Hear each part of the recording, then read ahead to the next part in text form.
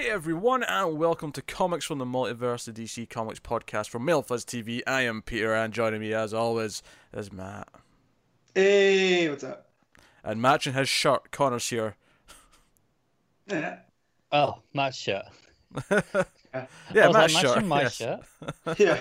Well, today is NXT Takeover as we record, and as I bump my computer with my fat knee, so I'm wearing my Johnny Wrestling shirt. Very excited. I didn't even realize It's the it best was that story time. going. Is it Survivor Series weekend? Is that what's It, happening? it is Survivor Series Okay. weekend, and oh boy, what a mess it's been. But we got Daniel Bryan versus Brock Lesnar for the, champion versus champion. So yeah, Okay, it's. interesting. I went to sleep on Tuesday night and woke up Wednesday and it was a whole new wrestling world. So, I say I'll be bringing my iPad with me on vacation so I could watch bits and pieces. Connor's they yell at? riveted by this conversation. I thought this was a DC Comics podcast. is. You've not even mentioned this yet. Hey, That's fine. he brought it up. He continued it. This is did. all on Matt. Yeah, but You Pete, you're the know. host. You're supposed to exude some kind of control. I'm the wild animal. We all know this. Yeah, but I need to let everyone know you're a wild animal, so I need to let you show it every so often, just for the character True. building. Uh, You know? True.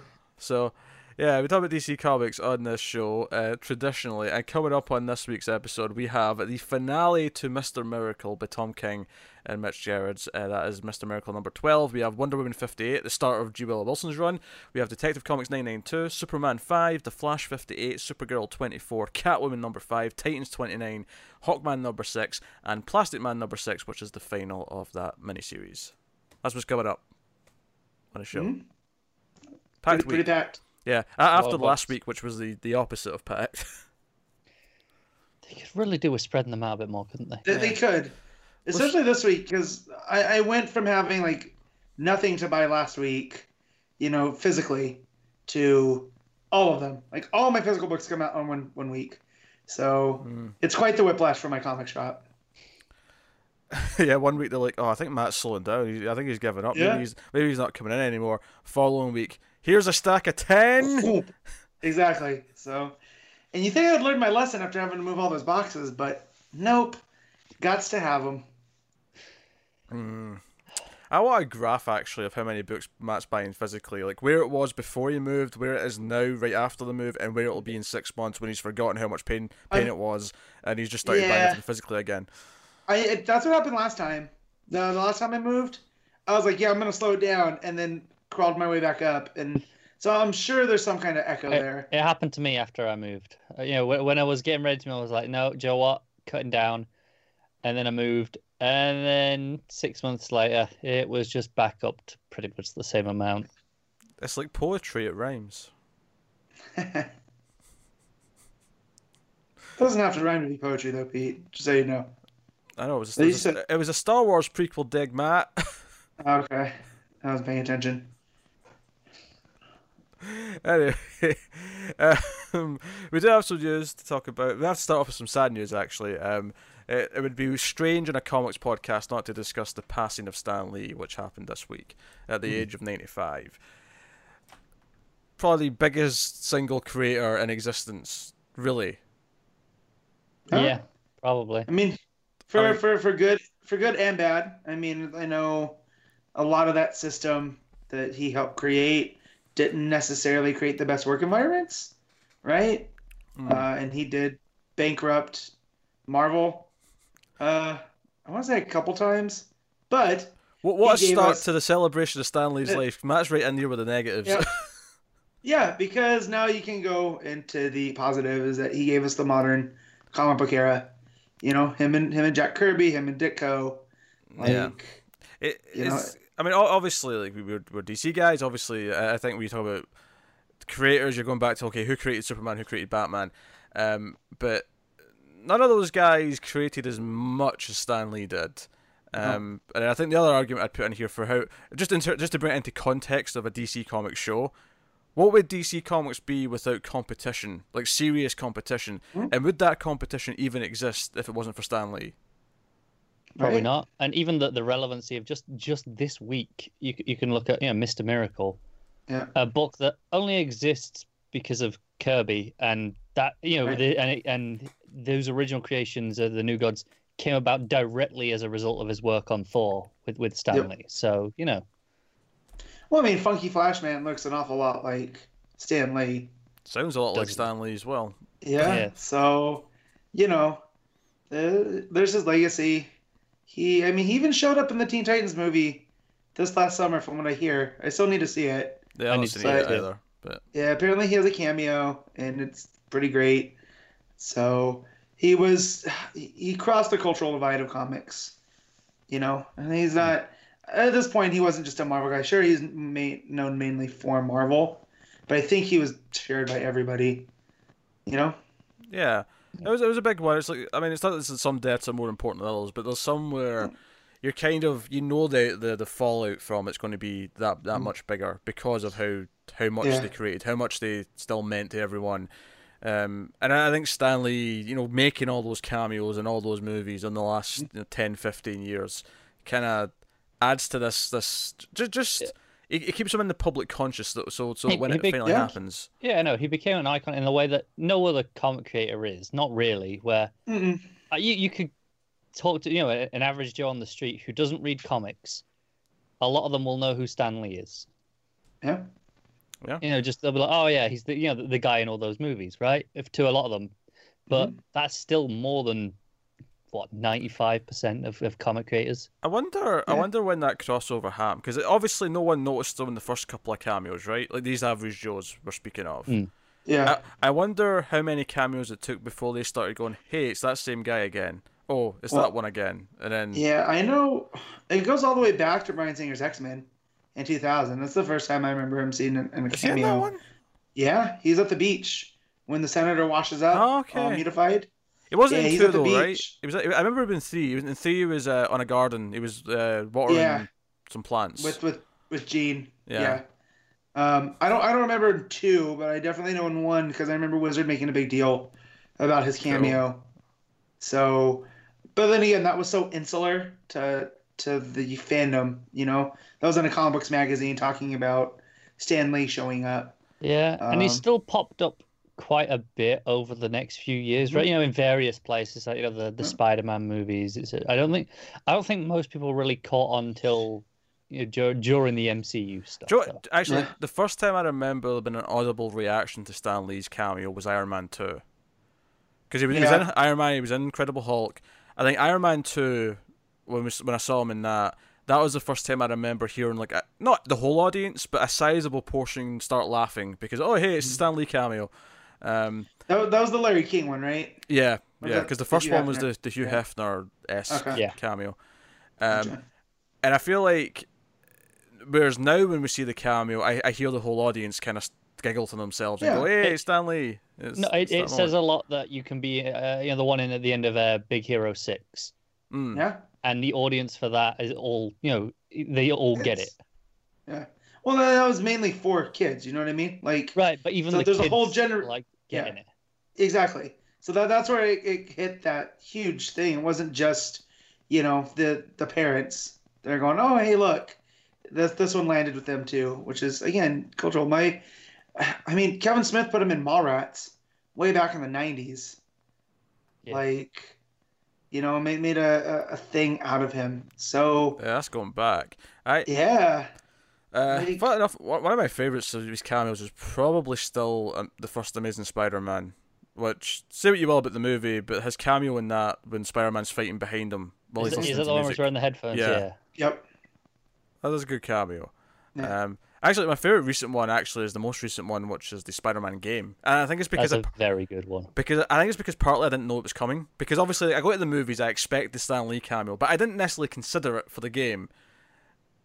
And no, I'm the same. And because there's, the game's longer than a film is. Yeah, so you're There's a playing lot. it for like, Even if you know where that there's one coming, you don't know when it is. yeah, I mean, I think you're like, depending on how much side stuff you're doing, you're maybe 10 hours or so into that game before you get to that point.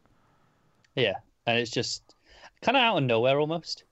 Yeah, because they're just leaving a store, and then someone, you hear his voice, and the camera cuts to him, and it's CG Stan Lee, which CG Stan Lee. Where's Wait, that rhyming in? Yeah, which is funny because I think something that's going to happen now. I know he's filmed cameos for Infinity War 2 or whatever we're calling it. So we're going to see a couple more, which is going to be kind of emotional now. Actually, now that he's gone, I fully expect there'll be at least images of him popping up in every future movie, even still. Yeah, I know the Marvel Netflix shows were doing that. You know, just like the posters in the background. I hope they kind of do that. I don't know if I don't want just CG versions of him because I think there'll be a temptation for them to do that. I think. Did he ever show up on Agents of Shield? I don't think so. I don't think so. Okay. I could also see like a statue, like a bust of him, like in like a museum or something like that. I could see like things like that. Do we know if he's going to be in the Edge of the Spider-Verse? I would imagine he would be. Probably. Yeah. So I'll be surprised if he's not. Because they announced they'd shot 5 cameos September-ish last year, which, if you're assuming they're just the next 5 in order, and that's the MCU specifically, that would be Captain Marvel and Avengers 4. And they specifically mentioned Avengers 4, so that's the one that you're pretty much guaranteed to see him in that. Yeah. Which is oddly fitting that that's his last real cameo. What if he's like Tupac and he just keeps having these cameos pop up, like long after he's gone? Starting to confuse people. Well, people say it's a conspiracy. He's actually 113 now, and he's still going. And he's just he's still just rolling stuff out. Like, I mean, it's a hell of a. Obviously, I always spoke a lot about the cameos because that's like I think in the forefront of everyone's mind because that's what he's been doing these last decade or so. But well, I mean, I think it was it his daughter that said that he was working on creating a new character. And she's hoping to finish it off and get that going. I think with Marvel. That'd be nice. Yeah. Just to see. Do you guys remember him doing if Stan Lee had created the DC universe and there are all these one shots of him tackling the different superheroes? I remember them existing. I never read them, but yeah, I remember them. Yeah. So I read the Superman one and it was rough. I was like, I'm glad Stan Lee didn't create Superman. It's such a weird thing though. Is like. What would you do if you were creating this? Well, if you created the character, it'd be doing it from scratch rather than adapting something that somebody made. And that's what he did, and that's what was cool. So in that version, Superman was an intergalactic policeman that had crash lands on Earth and gets marooned, and instead of being raised by the Kents and whatnot, he decides to fight for justice the way that he knows how, and bring in these alien criminals that have come to Earth as well. That was pretty cool. The Batman one, Batman was a luchador wrestler, like this big yoked dude that fought crime in the streets. It sounds like you'd love this one, Matt. Yeah, it was weird though. Like he wore an actual bat costume. Like it was very much like Morbius from the animated series. Right. Like this big, and his Robin wanted revenge on him. So there's this whole thing. It was fun, but I'm, some of those things where you're like, oof, I'm glad this didn't take off because these are not the same things. Yeah. And I'm sure had they done the reverse, like had Marvel created Superman or Batman, we'd feel the same, Oh, yeah. So, well, wouldn't it's a fun little experiment. Wouldn't the equivalent be like, I don't know, I guess Jeff Johns is the big DC guy I can think of. No one really compares to Stan Lee in that sense at DC, but if he created Spider-Man, what would it be? Right. Yeah. It's not even like John's. I mean, he's created a lot of characters. Don't get me wrong, but he's not created any of those pillars, right? Whereas it's not like one person at DC created Batman, Superman, Wonder Woman, The Flash, and Green Lantern. No, Stan Lee created the Marvel universe. As we know it now. Gardner Fox is close though. Like Gardner Fox created a big chunk of the Justice League, characters from Green Lantern. Yeah, the Silver Age version specifically, though, right? Yeah, Silver Age. Julie Schwartz, as an editor, had a lot to do with there too, but yeah, no, he was a pillar, and I know a lot of people like to stand and do it by himself, and no one's saying that he did, but the fact you look at these characters that he helped create and what they're doing now, from Spider-Man to, he made Captain America relevant again in the '60s. He turned a industrialist warmonger into a hero in Iron Man. Daredevil was this blind lawyer. Like they all had these little hooks to them. That's a point. Given the era that his work comes from, have you guys read much of it? I've read about. I've read like almost the whole first omnibus of his X-Men stuff. And it's very progressive for its time. Like, you know, because obviously the X-Men as a concept is about tackling racism and bigotry and stuff like that. But typically he was a very forward-thinking guy. Well, that's been in the news again this week. You know, it's some of his old, letters columns. Yeah. You know, where he used his soapbox. But I mean, a lot of his were kind of progressive, you know, and he wasn't. I mean, Black Panther. Think about that. Like, he used Black Panther before it became known as the political party. You know, like he took that imagery. Did he create Black Panther though? Was that one of his? Yeah. I'll take your word for it. I wasn't sure. Yeah, and Fantastic Four. Oh, I knew he'd done Fantastic Four. Four. I didn't know about Black Panther either, to be fair. Yeah, I mean, it doesn't surprise me. I mean, if you say list things that Stan Lee co-created, I'd be like, all right, Spider-Man, X-Men, Hulk. A handful of things from Marvel that you could say, oh, he didn't do that one. That and even then, top of my head, I could go with certainty. Because one of them you would say is Captain America, but even as Matt just said, he kind of created with the modern version of Captain America, even if he didn't create the character. There's a handful like that, and Wolverine, right? Sure. There's some of the big ones where you go, right, okay, that's not Stan Lee. But there's only a handful that spring to mind immediatly as with certainty. Yeah. I know that one. So I double checked with Black Panther, and first appearance was Fantastic Four 52. Well, there you go. Yep, it's created by Stan Lee and Jack Kirby. So fair enough. Yeah. So no, the only thing I've really read is his Thor stuff, which is pretty good. It holds up to the point where I read it earlier this year and it was still perfectly readable. I have like 9 volumes of the what do they call them? Not the archives. That's the DC one. Masterworks. I have like Masterworks, 9 volumes of his Spider-Man Masterworks. We're just waiting to be plowed through at some point. Well, now's as good a time as any. Yeah, it may very well be.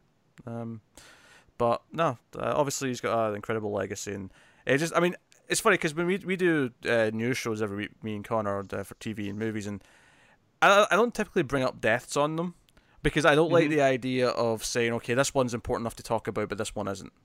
You know, I hate making that choice. So I just kind of, as a blanket rule, don't really bring them up.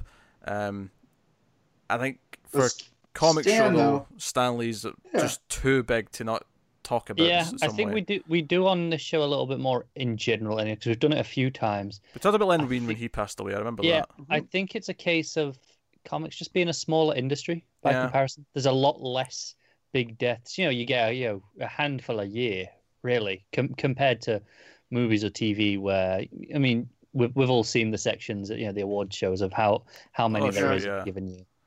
Yeah, Stan's gonna have to be in the in memoriam, right, for the Academy Awards. Like, they're not gonna leave him out. The biggest money making enterprise right now exists because he created all those characters. They have to put him in there. Yeah, like because they left people out. Like they left Roy Scheider out the year he died. That's weird. That's maddening. What? Yeah, I don't know why, but yeah. So I just don't want Stan to be forgotten, and that way, because like Pete just said, the biggest moneymaker exists. I guess every so often they don't include someone and say no, we consider them more of a TV, role rather than in the movie industry. But I think I would assume that Stanley should be in there. Mm-hmm. Yeah. So no, I think we'll leave it at that. But it's rest in peace, Stan the Man. So he wore that title well. Yeah.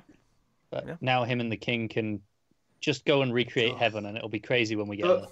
Yeah, the one that got me the most was someone had done the sketch, and it's Stan walking through the pearly gates, and this ethereal hand reaching out to him and going, "So hey, I hear you're really good at creating universes."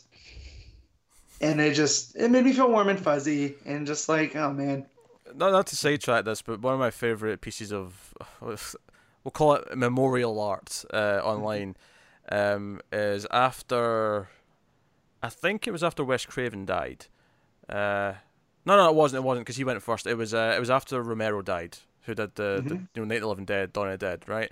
And someone put him in a theater with Wes Craven and Toby Hooper had already passed away, and it was just kind of like, and the sad part of me thought, oh well, it's just John Carpenter now, and then the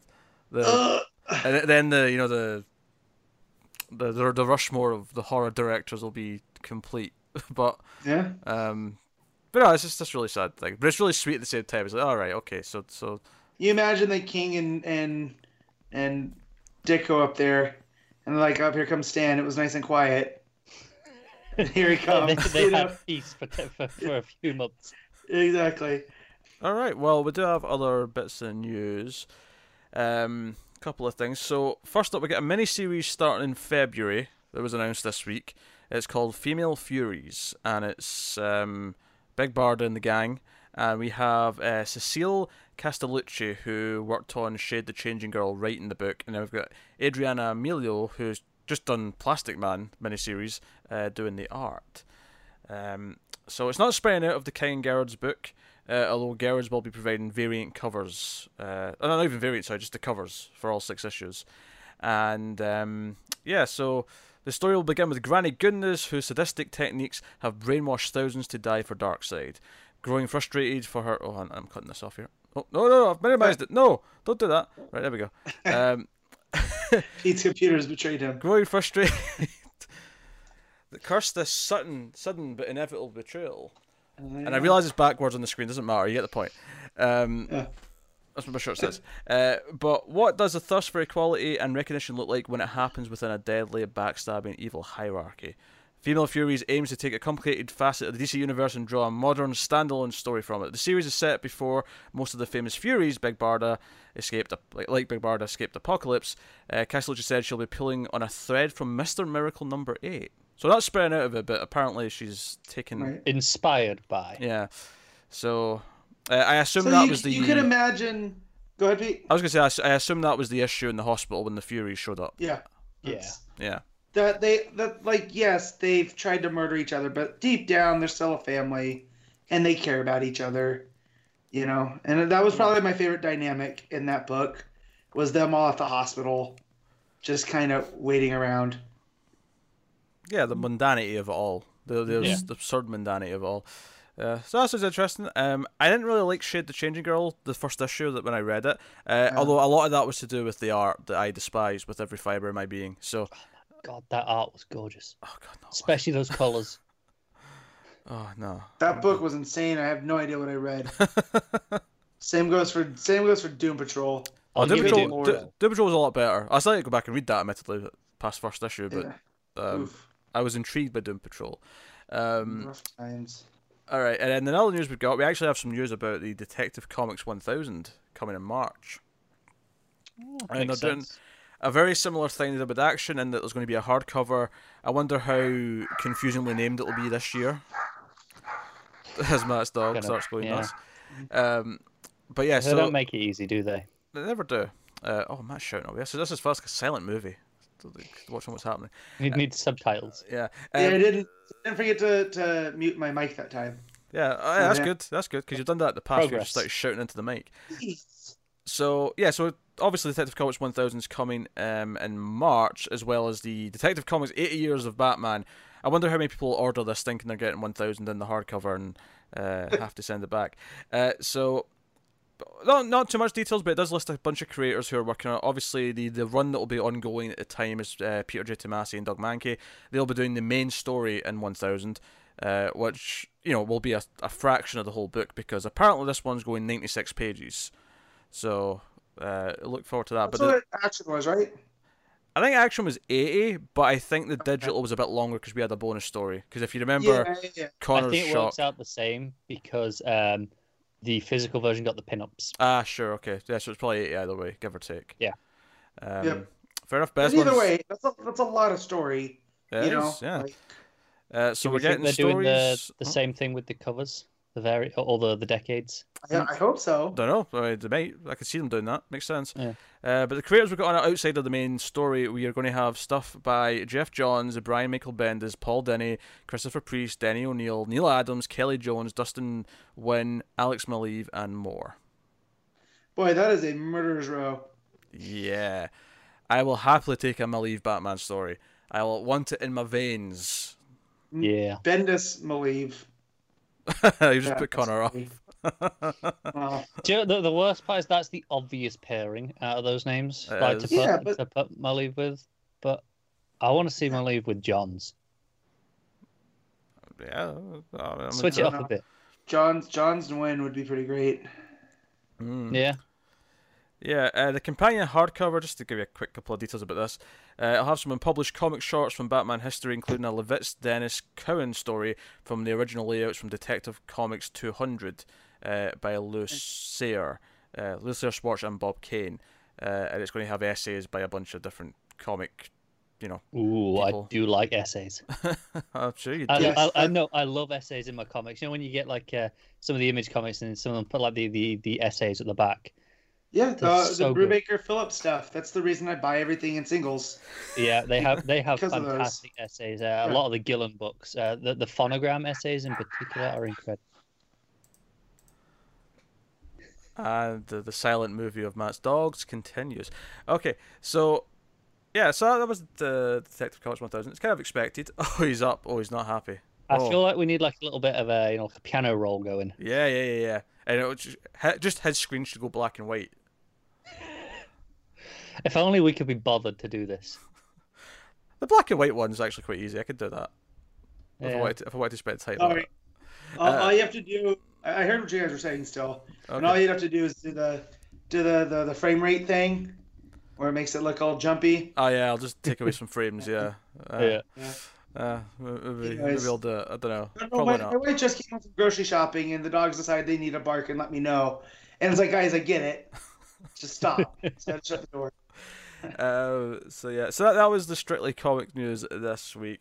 But just to mention it, so as per usual, there was a comic cover done for the TV crossover that's coming up, Elseworlds. I don't know if you guys saw this. Yes. Oh, Yeah, it looks pretty cool. It's something wacky about seeing this with Superman and Batwoman on it, as well as the. My favourite part of it though is Jeremy Davies' character, the mad scientist at the bottom, just looking really like maniacal and be like, yes. He looks very Hugo Strange. He does. that's- Very surrogate Hugo Strange, and it came with some plot details as well this week. I don't know if you're curious. I didn't see just on the cover. Yes. This one wasn't like a classic cover that they were aping, right? No, this was a new one. In I think fact, so. it even had the new trade dress, or not trade dress, the box in the corner with the. Yeah, the rebirth box that we've Yeah. been having. Yeah. Yeah. But I thought it was notable because all the other ones they've done have been these classic covers, and this one was like, oh no, that's just something original. Well, they're doing this Freaky Friday thing where Oliver and Barry swap places, and no one knows except Supergirl because she's from a different Earth. Well, they know themselves, but no one else in the world knows. Right. Okay. So Supergirl gets brought in because she can actually tell. She's like, wait a minute, why have you two swapped? This is weird. You know, when I think you've already made that joke, but we wanted Felicity to be bearable. We didn't mean make her Iris. Except that she's not. They're staying the same, Matt. Oh, are they? Yeah. Yeah. So Oh, basically, the teaser that's out that you can go watch is Oliver waking up next to Iris, and then her calling him Barry, and him just being confused as shit. Oh, I don't like this. I Oh. like when you just flop the whole thing Elseworld style, not just like Freaky Fridaying it. Like No, No, just it the two of looks them. like it could be fun. It does. There's potential here. You got Psycho Pirate, we got monitors, we got all sorts of shenanigans happening. I suspect fun times. I do too. yeah. I heard the Legends might actually be getting a little bit of a cameo. I did hear that as well. I would assume towards the end. I imagine They said in the third hour. Yeah. So that makes cool. sense. So is it just Supergirl, Flash, and Arrow Yeah, that are crossing? just those three shows. Yeah, it's a 3-night Okay. event. So, All right. that's cool. I mean, last year's was really good actually. I really enjoyed Crisis on Earth X. it was by Yeah. far the best one they've done yet. Yeah, my only disappointing like tidbit that I've heard about this one so far is that it's unlike last year, it's going back to feeling a bit more episodic, where each one does kind of feel like, this is a Flash. Although the Flash episode, I think, will have Oliver Queen as the Flash, and vice versa. But I like when they make him feel different like that. So Crisis on Earth X will feel special because that was the one that was like a movie. Yeah. Yeah. So until next year when we get one headlined by Batwoman. Yeah, but if we can if they can keep doing it differently, then I think that's admirable. Instead of just, doing the same thing over and over again. Yeah, so no, I'm looking forward to it. But less than a month, it's only about 2 or 3 weeks away now, I think. Yeah, I think it's like the 9th or so of December. Yeah, something like that starts. I was getting caught up as of last week, so I haven't watched this week's episode yet. But I am really enjoying both seasons. Supergirl's on all cylinders, and Flash, I just love Nora. She's great. Nora's pretty good. I will say the last couple of Flash episodes have been a little bit more rocky. However, Iris did something really funny in the last episode that really made me laugh. Not good funny. Not intentionally funny. This made me laugh because of how stupid it was. But it was gold. Look, they're better than, definitely in much better place than they ended last season. But I didn't even finish last season. I watched the last episode and I got caught up just enough. So we'll be good. Yeah, no. Whereas Bebo reigns supreme on Legends, so that's where all the action is. I will get there. I'm catching up on half-hour shows, and then I'll. Legends is basically a half-hour show. Yes, I know, but it's still 45 minutes on Netflix, so I can watch two good places. Yeah, but to one. I was Legends. watching Good Place last night, actually, Matt. Yeah. I'm on this season, but I'm only on. I watched episode 4 last night.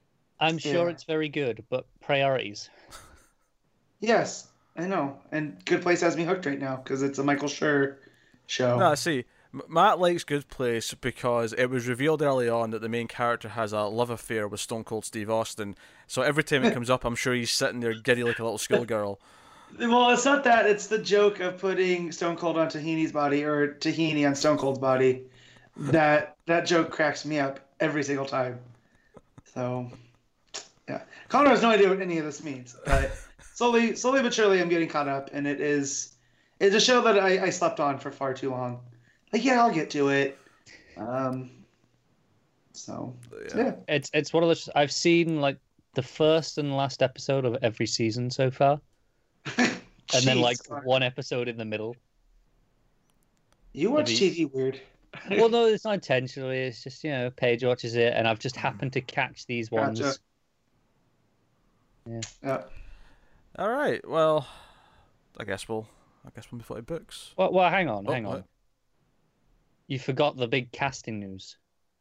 For what thing? Oh, for Supergirl. Oh, we should talk about this. Oh, I was saving this because usually we record the TV news on the Friday night, so we would have already talked about this. And I think in my head I was like, no, we can't talk about that yet. That's TV news exclusive. Yeah, but Matt deserves to have it. Okay, opinion. all right, Matt. So they've cast Lex Luthor on Supergirl, and there was a tease. I don't know who it was from the cast. Maybe Melissa Benoist, but someone said, "Oh, it's kind of an exciting." Like we know who's been cast now, right? Before it was revealed, and it's kind of exciting.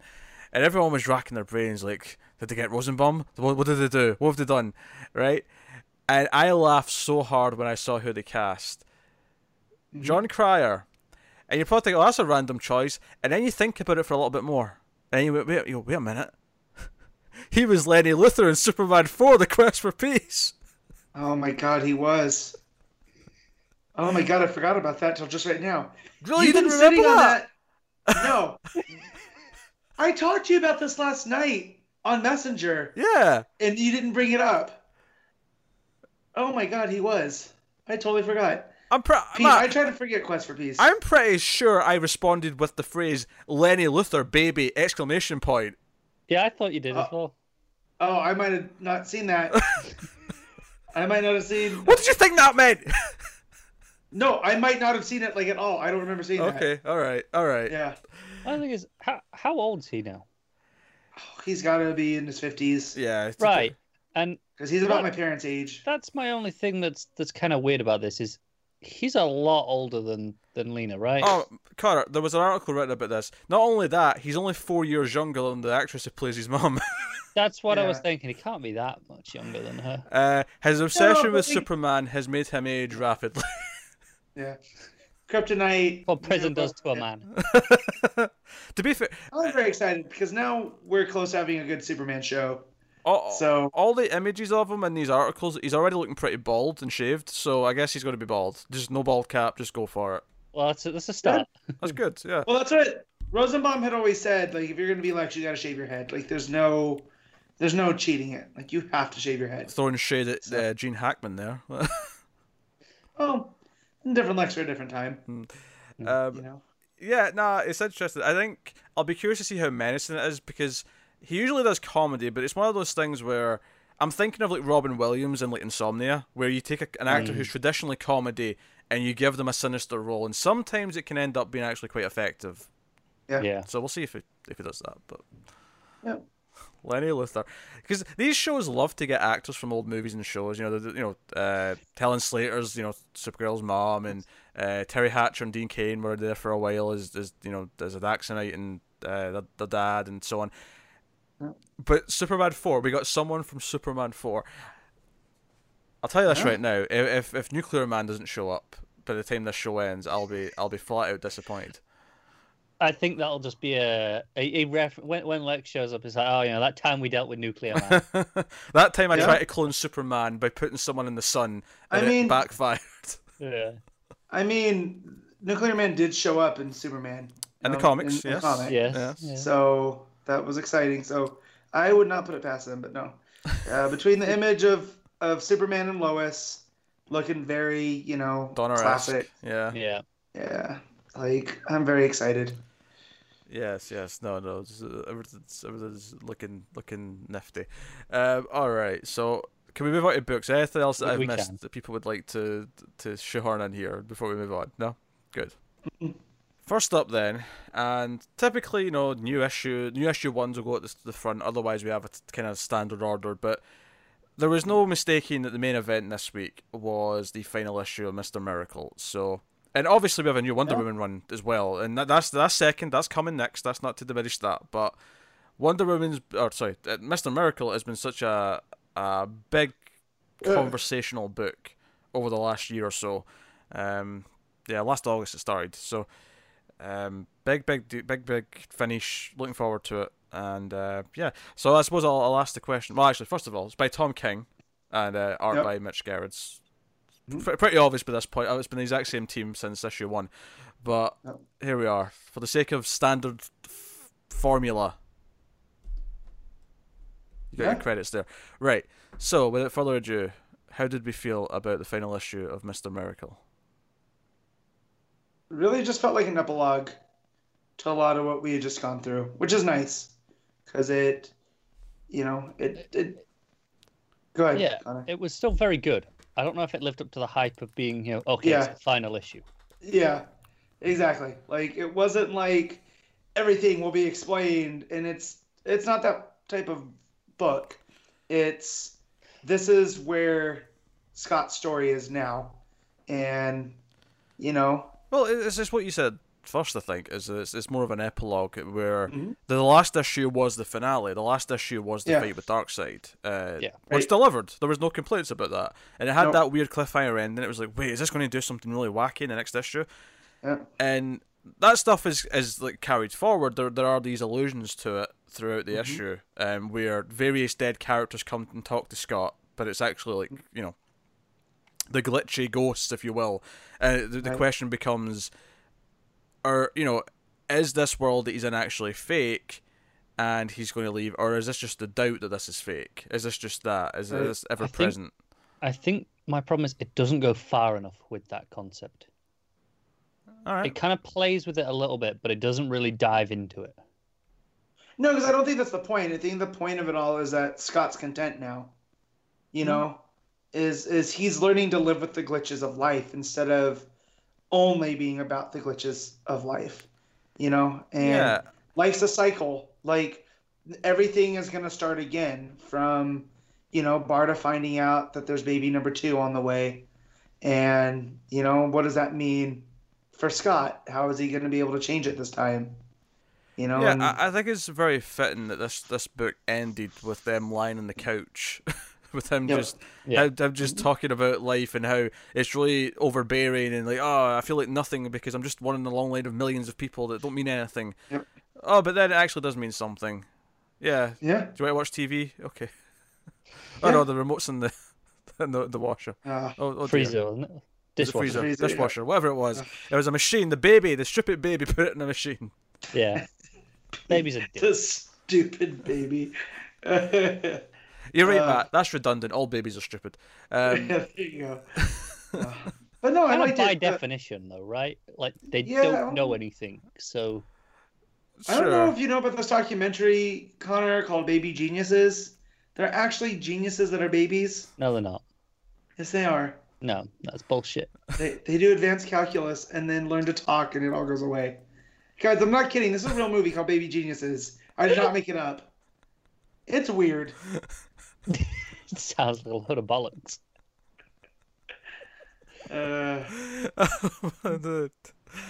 My So favorite, anyways, my favorite scene of the book might be the one in the rain. He goes to the store to get hot dogs. He's coming back, and this is where the Highfather tries Yeah. to sort of talk him into the Metron reality, where the world of the continuities that are confusing and very meta, very meta, speech Yeah. bubble or two. Full of crises and other shenanigans. yeah. But it's just Scott in the rain, and he resists and punches him. I just thought it was a very simple. It's a very downbeat final issue. I think after the last couple, you commit to this one, you think, oh, it's going to be big and dramatic and do all these things, and it's a very sort of contained, an issue that's more self-reflective than anything else. I think it's something I'll enjoy more in the future. Now that I know what it is and I read it again as a whole, because let's be honest, I'm gonna reread this book at some point, Of course, many you are. times, I'm sure. And I think knowing what it is and not having these expectations, I might enjoy it more. That's fair. It's funny because I think there was a point about a third of the way into it. I'm realizing what he's doing here. It's not because Yeah. we end with that cliffhanger last issue. It's like, oh, it's going to be like, wait, it's not real. It's in a different world. It's like, oh, this has all been a dream. And that's kind of the point. Is that in this issue that is the doubt that's in his head that this can't be real. It's too Right. perfect. That things can't actually be this good. And he has to fight Yeah, off it's that doubt constantly. Yeah, you can't. I remember hearing, I forget what I was listening to. It was like a podcast or something, and the host was like, when he was younger, he used to feel like when everything's going good, he would always wait for the other shoe to drop. And if the other shoe didn't drop, he would get self-destructive to make it drop because he wasn't comfortable with being comfortable. And it was something that he had to learn. It's like, yeah, no, sometimes when things go good, that's just how it is. Like the universe isn't out to get you. And I feel like a lot of that sentiment's here. That scene that Pete was talking about with Highfather, I just love how what it represents with Highfather telling him, "Oh yeah, I came against the anti-life, but you weren't as strong as I was. I had to sacrifice." And that's why I love that Scott just punches him and says, "F off." Like Yeah. Also, you don't shut know the F anything. up, Light Ray is also one of my favorite new catchphrases, pretty much. that's a great one too. It was good. Another panel I one really that's- liked was ahead. when Glitchy Darkseid, sitting on the couch and Scott just puts his feet up on him. Like, did you ever think you were going to see a panel of someone just with their feet up in Darkseid's lap like that? Just, sitting comfortable, like it's nothing. Yep, no, I love that because it doesn't go together. Yeah. Even Like- just that close up with the smelly feet in his face, and Darkseid is looking miserable, like he Yeah. wants to burn the world down. Well, he wants to do that typically, admittedly. Yeah. It's Darkseid. Yeah. Because Darkseid is. So no, really, I like this show a lot. I think it kind of wraps up the general feelings. It's very much not only just an epilogue, but almost kind of a greatest hits of what this book has been. The idea of find out there's a kid coming, the doubt, the the fear, all that stuff. I think that might be one of my biggest problems with the issue. Is it feels like it does so much that we've spent the last 11 issues doing that. This does so much of it in one issue there at the end that it feels like we're kind of speeding through it. And I get, like you said, it's a great. I get the point, but I get a little bit of a whiplash with how slow and methodical this book has been. Yeah, but I feel like it sums up Scott's journey. It's kind of like a closing paragraph. Yeah. No, I get what it's doing, and I like what it's doing. I felt whiplash from just the pace of the book for the last 11 issues, and then this it felt jarring. Yeah, once I realized what it was, that didn't bother me. Like once I opened it, and it was just kind of the mundanity of life, and learning to live with that. And I was like, well, this is a fitting into this book. There's been a lot of issues that are about the mundanity of life in various places, but because so why would the final issue be any different? Well, no, it's not different in what it's doing. It's that each issue was like, okay, this is the mundanity of being in the hospital, right? This is the mundanity of having to go to the store. It was like one thing that was each issue, whereas this is, okay, here's kind of 5 of them. And it felt like a lot. So I felt like I was kind of just speeding through some of them. And I get, that's the idea. It's like, these things, you do them over and over. That's why they're mundane. Of course, they happen again. But it just felt at odds with the pace of the book up till this point. Yeah, I mean, I didn't feel that to me. I didn't either. I think for me, like you just say, the idea that they're happening again and they start speeding up because of that. I think just like anything in life, the first time you do something, it feels longer than any other time you do it afterwards. With repetition, I mean, obviously in some ways stuff feels longer because it's boring, but but in terms of like being memorable enough, you just kind of like almost just go through it, right? You just sort of zone your way through it without even thinking about it. But the point is maybe earlier on in the book, all these activities took that much concentration from Scott because he really had to try to be normal. He really had to, there's a lot of effort was there. Whereas now, he is going through it more on a sort of almost normal pace. Like he's being normal. Case by case basis. I get it. Like I said, I understand exactly why it's doing it. It just it felt weird. Good for read. Me. I love the final Darkseid is not a black panel. It's Barda saying it, and then he says, "Yeah, but we are too." It's kind of it's a final point this book wants to make. Is like, yeah, that's always going to be there, but so are we. So whatever. Right. That's kind of. As far as I'm concerned, Darkseid he got murdered with a knife hidden in a cheese plate or in a veggie tray. He'll be back. He'll always be back. Because it's the cycle. Like you're never going to be fully rid of something, whether it's depression or addiction or whatever else, anger management. Like it's always going to be there with you, and you just have to learn how to manage. And as long as you have the forces in your life that'll help prop you up, and that's what I feel like his family is now. He has Barda, he has Jake, he has the new baby. All of these things, and Funky. So, but yeah, I liked it. Like it wasn't like, oh my god, this was so amazing. What a way to cap off the series. But it was a nice little way to send it off.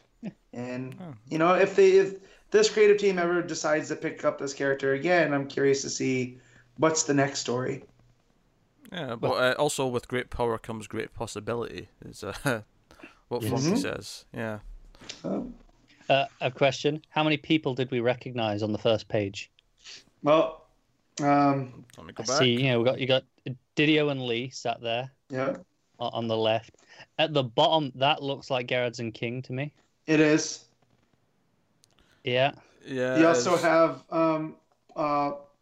Paul Scheer and Jason Mantzoukas right above them. Yeah. You have Adam Scott, I think, who's catty corner from them. In front of the girl in the polka dots. I don't know who that is. Okay. Yeah. And I feel like I am supposed to know who the guy in the Doom Patrol shirt is. It's the guy next to him that I feel is really familiar, in the glasses and this check shirt. Yeah. Is that not Lemire? It could be. Like that's what I thought it was. Doesn't look his face Paul to F. Tompkins. me. Yeah. Huh? It doesn't look his face to me. That guy doesn't look No, like me It's to me. not. But It's not a million miles away though. Paul F. Tompkins is in front of him, and I think that's Lauren Lapkus next to Paul F. Tompkins. But yeah, no, I feel like I should know who the Doom Patrol guy is, and it's driving me nuts. I'm sure a quick Google But I will don't. Get a Yeah. comprehensive list. tell you who everyone is on the page. Yeah. Mhm. And, But yeah, they're really really fun caricatures. Like I love the Garrett's one, just because he's just like, what am I watching? Like the look of horror, and also and of King course was Didio was confused. yeah, and of course Didio's laughing at a guy setting himself on fire. No, that him and Leah going, and then we just rebooted the whole universe. Yeah. Well, just we like called it all- New 52, but it was just warmed over BS. It wasn't new at all. Yeah. Oh dear. So no. The other thing I definitely want to add is the final panel, the almost the next time panel. It says so. Yeah, Mr. Miracle series will not be continued. Its new and thrilling successor will soon be on sale. Do you think that was referring to the Female Furies book? It could be. I feel like it's more likely going with because we know King and Garage are doing another 12-issue book or something. We do, yeah. So I Are feel we like thinking it'll be something from them? Yeah, I think it means what their books is, not what the Furies book is. But I mean, I could that's be wrong. cool. I would hope it was their book because I want more from them and doing stuff. Well, they're doing that either way at least. So it's not like it. If it doesn't mean that, then No, it's true. I also thought it was really interesting how the video distortion finally comes in on the last panel. Yeah. yeah. Yeah, it's been such a prevalent part of the book, and it was there when all the glitchy people were there, but through everything else of just the mundane, But it wasn't. It was different. This one's the whole panel is glitched out. It's not just the people in it. Yeah.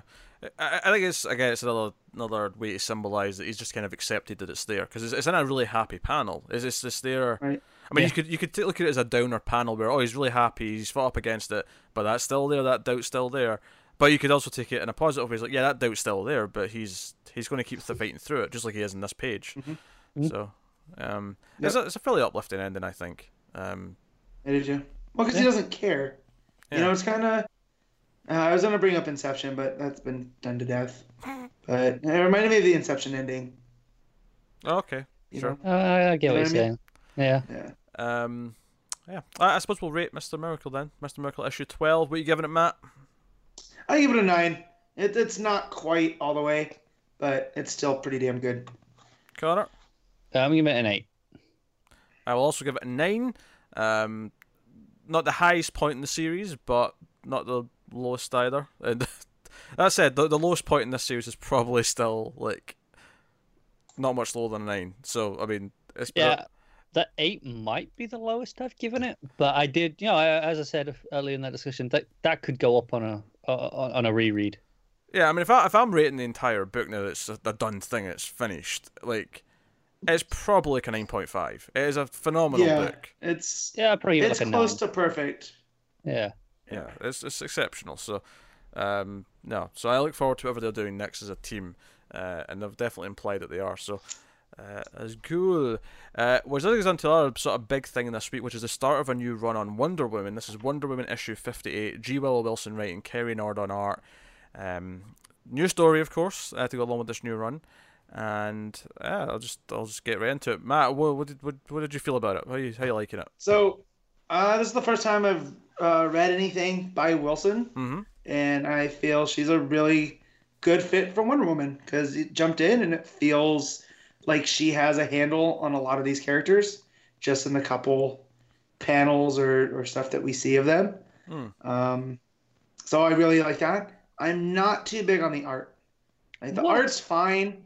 Yeah, I'm not. There's a lot of there's a lot of it that I just the detail work and whatnot, it just wasn't working for me. Confrontation's it's fine. coming, people. I don't- yeah, I Buckle don't in. think- Showdown of the I don't think century. it's terrible, but with what we've had on Wonder Woman, even when the book wasn't clicking on the story level, the art was always up there. The bear So, versus I the will ginge. gladly. I Yeah. cannot disagree with that more. I think Karen was fantastic. That's fine. You can I'm think just- that. That's why art is subjective, right? It is, yeah. It wasn't working for me. For every panel that I really liked, there's another one or two that I'm just like, ooh, all right. I like the art, Yeah. just for the record. That's fine. I have to say, for the most part, I really like it. There was the odd bit here or there where I'm like, yeah, I don't know. Like, the conversation between Steve and Diana, the voices didn't feel just there for me. When he's getting out of bed? Yeah. I don't know. There was just a couple of times. It was specifically Diana and Steve that were the only characters I ever felt it with in the book, where it just wasn't quite right. But it wasn't. thought it was close consistent enough. either. yeah, nothing stuck out to me. I'd also argue No. it was a dream as well. It was a dream. So No, that's fair. But there was a few times with Diana later as well. I can't remember the exact examples now. But as I was reading it, just every so often there'd be a line or a word here or there that just didn't quite feel right to me. I mean, maybe she's finding her voice with the character. I really like the art. I think when the art especially gets to Darovnia, Yeah. Yeah. it looks really good. Once it gets to the sort of the darker shadows and the Yeah. other two soldiers and all that stuff, really good. I think The creatures. I think conceptually, I'm really interested in this. Obviously, you've got the mythical creatures that have escaped, and that's Yep. playing on here. Probably maybe just a side effect of the fact that Ares has escaped prison from Themyscira, because he got Grail to kind of kill him with that God Killer sword. Talk more Right. about that side. I think what's interesting conceptually to me about this is it's setting up an ideological debate. It's setting up because before she even gets to Ares and finds out that he's the one who's with this band of rebels in this country, Diana even implies to Etta that, hey, be sure we're on the right side of this. Like the rebels Yep. seem to be the ones who are being picked upon here. The government here that we're helping doesn't seem that great. Yeah. And I'm fully expecting a conflict with Ares ideologically, because the whole thing is Ares here is he wants justice, right? But his interpretation of justice might be different to Diana's. Oh, of course, yeah. But I think it's interesting that they're kind of on the same side to a point here, without realizing it. And that's what I like about it. I like that it's not that he brings it up and then she agrees with him. She makes that point and then finds out he's behind. Yeah. This side, and I like that as a detail. It's just I also like her telling Etta, "Say, yeah, one of the most advanced armies in the world, yet you still constantly have your hands tied." Like I love that pointing out. So, but yeah, the stuff with Ares, part of me wanted to be upset, like it was kind of undoing Rucka's stuff, but Rucka's probably not coming back. Also, And if it's he not really undoing it. It's kind of No. the next stage, right? It's okay. Yeah. What Yeah, happens because to Ares next? because he starts Yeah. here kind of where we left him, and he's basically saying that his time in jail has made him rethink his philosophy. If you What he's will. saying is jail worked. Yes. So, Yeah, I'll buy it for a second, I mean- but I mean, yeah. So yeah, at first I wanted to be like, oh man, I don't know about this. These are threads that Greg should be doing. But then I was like, well, he's not doing anything with it right now, so why not try? And at least it's interesting, like there's no stupid secret brother here. There's no, weird dark gods. Like this is a story I feel Oh, like yeah, Mike's going it's Matt. prime for Wonder Woman. No, I agree. No, I'm feeling this so far. I think the art's really good. Obviously, Matt's feeling a bit more indifferent on that, but Yeah. Madness. I like the debate it's bringing up. I like that it's kind of challenging. Okay, Wonder Woman's working with people who are in the military, but does she always necessarily agree with what the American military is going to want to do in any given situation? And how do we resolve that conflict? And then you throw in this wild card almost of Ares kind of siding on the side that Diana wants to side on. But obviously, I imagine he will go too far in whatever he does. Right, because he's Ares, and that's what he does. But he's Ares as Steve, right? Like, It's implied that he's went missing. They suspect he's been kidnapped. We don't know for sure. yeah, but I thought that's when they pulled off the mask. That's not what Ares looked like last time. Like, it looks like Ares has possessed Steve. Or did I just read that wrong? Yeah, I never got that. I'm gonna look at it again. Joe, you might be right. Because that looks like Steve. No, Like- when they kill Ares, he's got black hair. Yeah. Now he's blonde. Yeah, I guess I can see it. It didn't really look straight like Steve to me. But then, now that I'm thinking about it, I think it's just the hair being slicked back like this. Oh yeah. Well, do you think Ares is taking Steve's body then? That's what we're saying. Yeah. There's him being killed in the underworld, and he's, taking up residence there. I just thought he had a new look because he's new Ares, new me Well, kind of thing. well, because when he takes off the mask and she says it can't be, and I took that as like, oh, well, it's Ares. He's supposed to be locked up. And when he takes off the mask and is like, do you not recognize me? It is I. Yeah, but then he follows it with, it is I, it is Ares. Right. So, Joe, I will concede that Matt could very well be right, but it could have been clearer. Yeah. I will concede I that just Matt, figured, I will concede that Matt could be right, but my money's on that he's not. If I had to place a bet, I'd say no. yeah, but that's your default setting, Pete. You What? always set me that I'm wrong. So I do that not. doesn't mean much. You do too. You do. What? Okay, well, if you didn't say stupid ideas, then maybe more often I'd agree that you're Yeah, right. but that's because I take more chances than you do. You know? You do take some ridiculous chances, yes.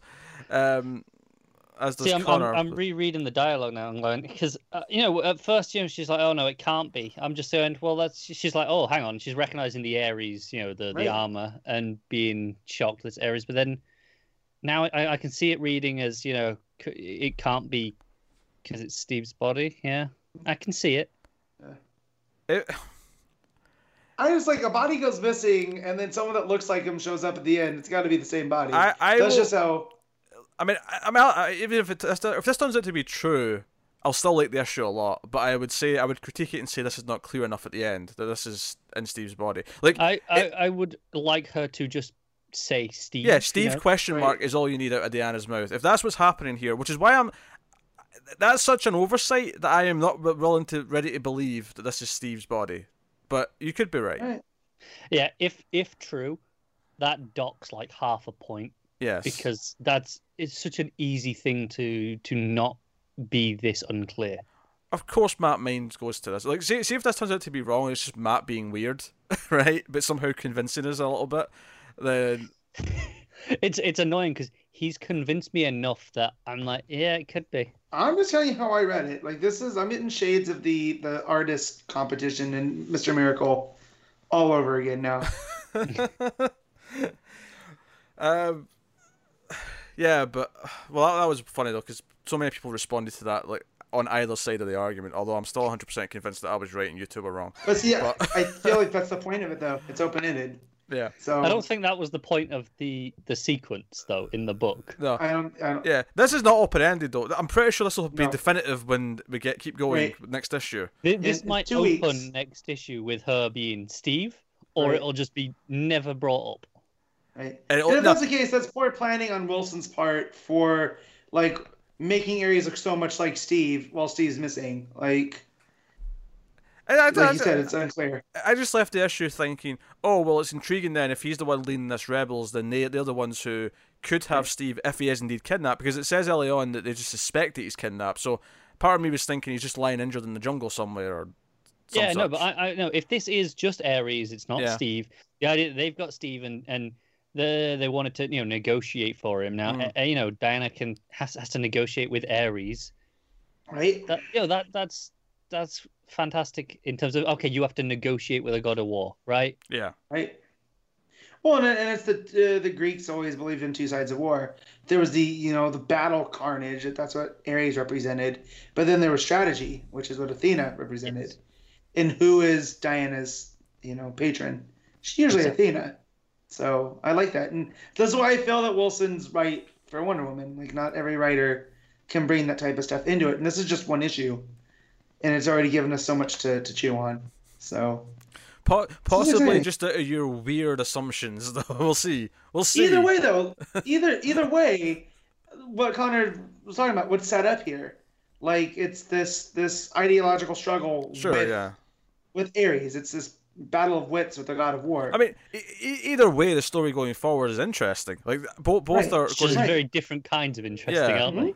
So, but I'm just saying, I'm excited to be reading Wonder Woman again. Oh, sure, yeah, absolutely. Yeah. By all means, in the comments, fellas, I know how you read the ending of this book. I left this book not thinking there was anything to debate or anything that was, you know. Are you looking something up, Connor? I'm googling it, seeing if has the internet remotely speculated this? I don't know. I'm just not. It's not coming up immediately. So maybe not. Okay, just crazy man. I'm scanning a couple of things to see if anyone's mentioning it. Ares takes on a familiar face in recent Wonder Woman issue. What? Wonder Woman's new Ares will break movie fans' hearts. That could mean anything. That's a terrible headline. Yeah, it's also kind of a new face, regardless, even if it isn't. Yeah. Steve's. So. Well, that review didn't mention it. All right. Well, let's stop dilly dallying here. So, this is bad radio. This little site named Heroic Hollywood seems to agree with me. So, but I don't know their other points of view. So I'm not willing to use that as a feather in my cap. Well, you found one. I mean, that's something. Yeah. That's something. Someone agrees with you. That someone that I don't know. Wait, do I know? No, yeah, and it's via Screen Rant. So. Okay. Just reposted the Screen Rant. All right. Oh, the internet's wonderful. New writer, new Ares. That's the headline. Maybe they have a. But again, that just could be his new. Yeah, that was the headline. I'm looking to see if they mention it. This is horrible podcasting. This is terrible. Well, you could be filling the air with something else. I want to do ratings. It's time to move on. You do your rating then. Matt, what do you rate Wonder Woman? Yeah, so this is an 8. I really enjoyed the story. The art, not so much. It's fine, but and it got us talking. It's an 8. 8.5 for me. A very promising start. I'm gonna give it an 8, but with the stipulation that should this actually be Steve, it goes down to a 7.5. I will concur. I'll go down to an 8 if this is Steve. And if it is Steve, I will go to an 8.5. Just so we can all have a little bit of motion. I love the idea that Connor's the Russian judge at the Olympics. That's like, oh no, if something comes out later, I'll change my score. No, because if this is just as I read it, it's an 8. But if this is actually Steve, that's so unclear that it could have been fixed with a single word. It was so unclear that it was clear to me, and that's a problem. That's what you're saying. It's yes, so unclear exactly that it could be cleared up with literally a single word. Single word. That, a word and a question mark. That's all you need. That is what you don't even need the question mark. If you just have us say Steve and just be like like that, it still works. Just address it. Sure. Yeah. Anything. A word is all it takes to stop this being unclear. I'm just going so with if it is unclear. The shock in her face at what he's wearing, I think, requires the question mark. But I mean, that's just how I'd rate it in there. You know what I would do? Steve ? Exclamation point. Steve ... Question mark exclamation point. To help you both. Hey, what's the next book? Funny you should ask, Matt. The next book is Detective Comics 992. James Robinson writing, Carmine Di Domenico on the art. Batman and Two-Face go storm a Cobra squad inside the museum. The museum. Yes. Oh, which man. Leads to Two-Face making one of the Cobra guys rocket launch a giant skeleton or whatever it was. I think it was of a pterodactyl, there you pteranodon. I have so much whiplash on this arc. I there's some awkward dialogue. I think when he's talking to Alfred on comms, there's a couple of lines where I'm like, that sounds really petty for something Batman to say. Do you know what really bothered me? There's a bit where he goes, "Voice, are you there?" And I'm like, he has a code name. Yeah, it was Penny One for the last 8 years.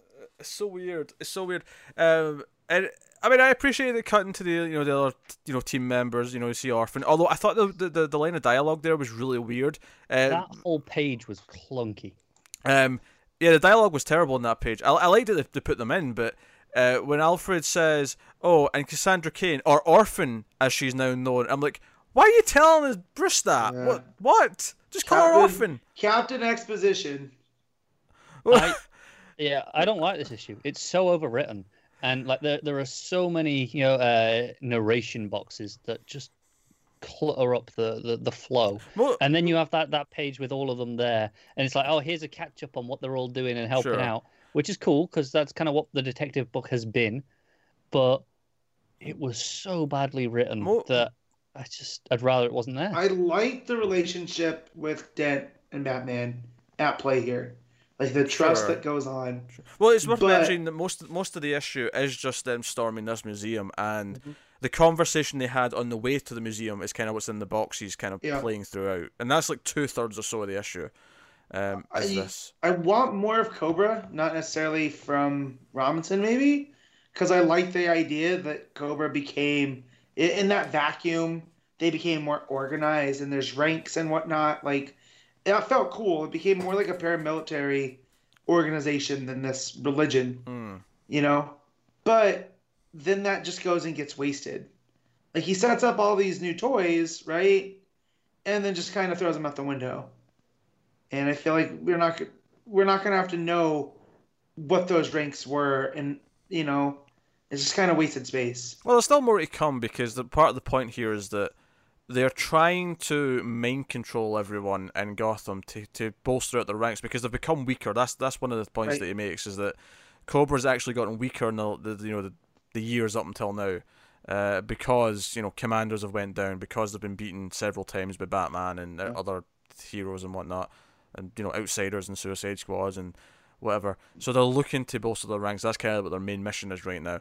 In fact, my favourite page of the book was probably the last one, because I thought the dude in the mask and the sewer was kind of interesting looking, just in a kind of creepy way. Yeah. I just like the design more than anything else. It's probably the weakest issue of the arc. Johnson, I feel like the last issue set up this stuff with Two-Face, right, and this conflict about him being kind of mad at Dent and all these things, and I feel like this issue did nothing with that. It just didn't go into that at all, and that's what I was really excited for coming off the last issue, and this just went never mind. That's really disappointing. Yeah, this issue was just action really, and some awkward exposition and dialogue. Holy hell, Giandomenico draws some short batties. There's the second to last page. There's a panel where they're basically non-existent. They're he's short. He's Red Robin. He almost is. Yeah. It's the second to bottom panel on the second to last page. Art is still the best part of the book, though, I think, by a reasonable margin, because Domenico's really good typically. Yeah, it is for the most part here. There's a panel with Batman and Two-Face just after all the fighting's happened, and oh my god, the shadows are incredible. Yeah, weak sauce. Kind of rough. Yeah, but it was pretty to look at. I will say that the explosions in the museum. I was very upset that fossils were getting destroyed. These damn terrorists. As Gordon says, well, I mean, I know you stopped this attack, but the museum might disagree. Yeah. In fact, that didn't. Who was it? Who let all the animals out the cages at the zoo? It was Batwoman. That was like one of her things. No, it's definitely the weakest issue of the arc, I think, which has typically been a 7-ish kind of in the rating sort of scale. Yeah, it's kind of been 6 to 7 for the most part. So I'd probably go with I don't think I hate it quite as much as Connor did, but I think it's like a 5. maybe 4.5, something in that range, 5 out of 10. Although in Matt's scale, this is probably still like a 7.5 because he's got a weird, wacky scale that doesn't make any sense. Matt, we give it 7.5. Try 8, buddy. Come on, the art alone. Are you No, serious? I give it a 6. Oh, good. No. Just for a second, then I believed him. No, just for a second, I was a little bit worried. What are you giving it, Connor? I'm giving it a 4. I think it's horribly written, but it's gets some points because the art's great. Okay. Yeah. Okay, clearly it's a boring issue to talk about because I'm yawning. So we'll move on then to Superman issue 5. Brian Michael Bendis writing, Finally. Evans on the art. I freaking loved this issue. Of course. That beginning, we got a little tease of it. Oh, there goes Connor. Bye, Connor. Yeah, he should really be listening to worthless this ginger. to see Yeah. to see what's going on in the world, so that he's If not I could confused. send him to the Phantom Zone, I would. the ginger zone, more like. Yeah. Yeah. So we got that preview, and it's the House of El and the House of Zod and the House of Kandor all joining to take on. I was like, that is so pro wrestling. Like, it is fantastic. And then and I was like, this makes no sense. And it ends up to be like a vision to Zod. a nightmare What- even. So it's a nightmare. He wakes up screaming. Yeah, but like that really tells you about Zod, where his nightmare is about cooperation. Oh sure. But It sets that up, and then he's like, I have to go. And he comes to Earth, and he finds Adam Strange, and he's like, where's Earth? Because he finds it from his kid, actually. He finds it from Lorzod that the Earth Right. is missing. It's been reported. And he finds Adam Strange, and he's like, where's the Earth? And they find the little Earth. And this was a really funny little inventive sequence, I thought, with the Earth like actually comes back to full size, right? It just happened late. And it comes back to full size, and they're right next to it, so they end up on the opposite sides of the planet, and they're kind of, because I think Adam Strange ends up on top of the Daily Planet, right? He's like on top of Metropolis, but Zod's like on the other side of the world because he was on the other he's side in of the Persian Gulf. Yeah. So I thought it was a really funny idea, like it getting bigger around them, and then being like, oh shit, all these buildings are going to whack into me, and whatever. Well, It's I really just funny. love Adam Strange still trying to report the Earth is missing, and then they find it's slowly growing because of the atom. Yeah, and it's funny we referenced The Good Place earlier because the Atom wakes up and just shouts out Kristen Bell. That's what he's dreaming about, so fair enough. He's only human, So, fair enough. And Zod immediately is like, is that a Phantom Zone projector? Shoot me with it now. And, like, wait, what? It's like, shoot me with it now. I was like, I don't think we should do that. Like, I love Ray Palmer. Well, no, because he does it, and then afterwards he's like, so that was the right thing to do, right? Was to shoot Zod with the Phantom Zone projector, right? I think that was the right thing to do. Yeah. And obviously it's all building up because he's become aware of what's going on, and inside the Phantom Zone, Superman actually flees the fight from Rogol-Zar, and he has a really great couple of pages actually where he kind of is like getting angry, and he's almost tempted to, should I go further in how I fight? Should I do something worse? And there's that page where he kind of then he thinks about Man-Pa. And Jonathan Kent says, tells him to calm down basically, and he's like, "Sorry, Pa." And it's basically just the inner workings of his head, and how whenever he is like losing his temper, whenever he is maybe tempted to get more violent or more angry or lose himself, Even in their death, he doesn't want Man-Pa to be disappointed in him. Yeah, you know.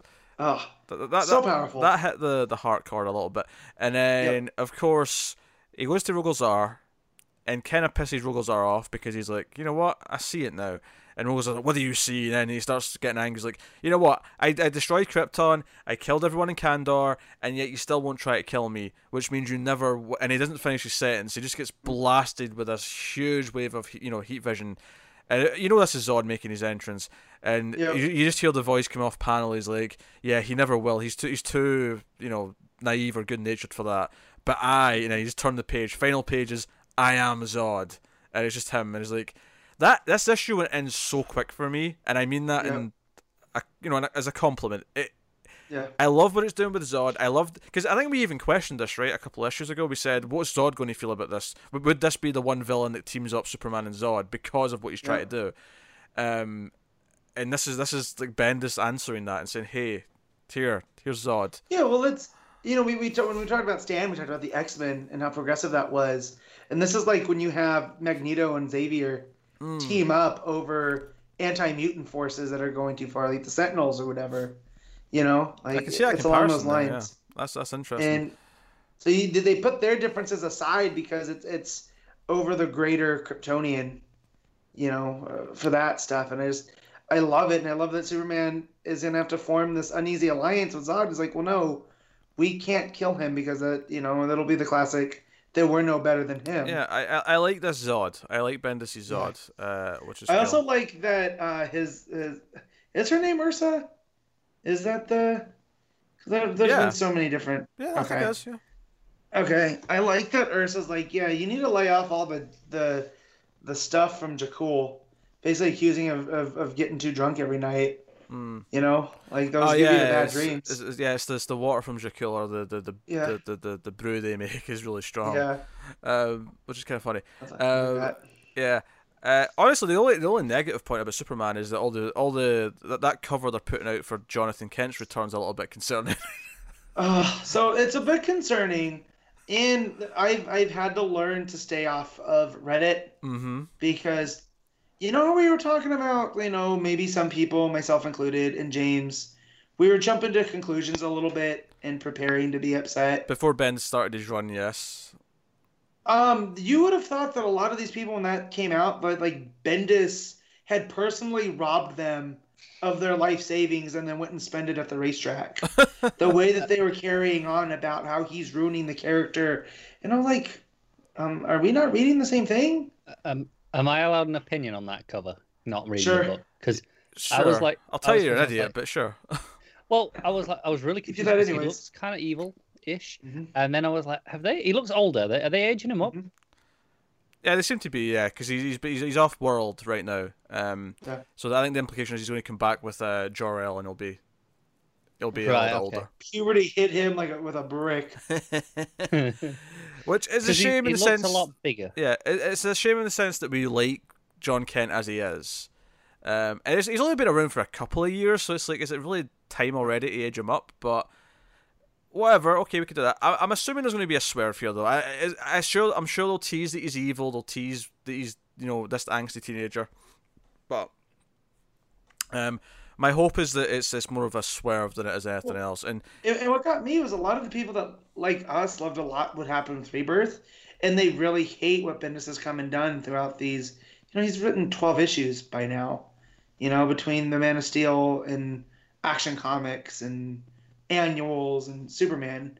And it's like, guys, let's chill. He hasn't even started his story yet, before we start saying that he completely ruined Rebirth. Because I remember there was a big chunk where Tomasi had Clark reading off of memorials. Yes, I don't remember that fondly. No, I mean, I have very little to complain about so far. And if he ends up kind of like, if John Kent ends up being the big flub, where we look back at Bendis' run and say, right. Well, he kind of got John really wrong. Yeah. But everything else we really liked. I mean, is that worth the give and take? I don't know, but. The point is that, yeah, I'm not thrilled by the cover or the implication that Jonathan Kent might show up as this angsty evil teenager. But I'll wait and see, because let's not overreact at the first glimpse of something. Because I really liked this issue. I liked it a lot. Like, maybe my favourite issue has Superman so far. In fact, most months Actions beat Superman for me. This might be a tough one. I don't know if Action can do it this month. We'll see. We'll see. Well, Action's always been my favorite, month in, month out. Takes a lot to unseat that one. This issue was a lot of fun. Yeah, art was really good. All that's well. going to happen in Action too. So let's say it goes the darkest timeline, and he does whiff on John Kent. I'm going to be super bummed out because I love Action that much. So. Yeah. Also, just worth mentioning, I did say it was Ivan Reis on art, but there's actually two artists on this book. It wasn't just him. Reis and Joe Prado. It was Claire Albert. Okay. Oh no, right, Joe Prado. Yeah. Pages 1 to 6 and then 23, 24. So basically the Zod stuff was him for the most part, which is cool.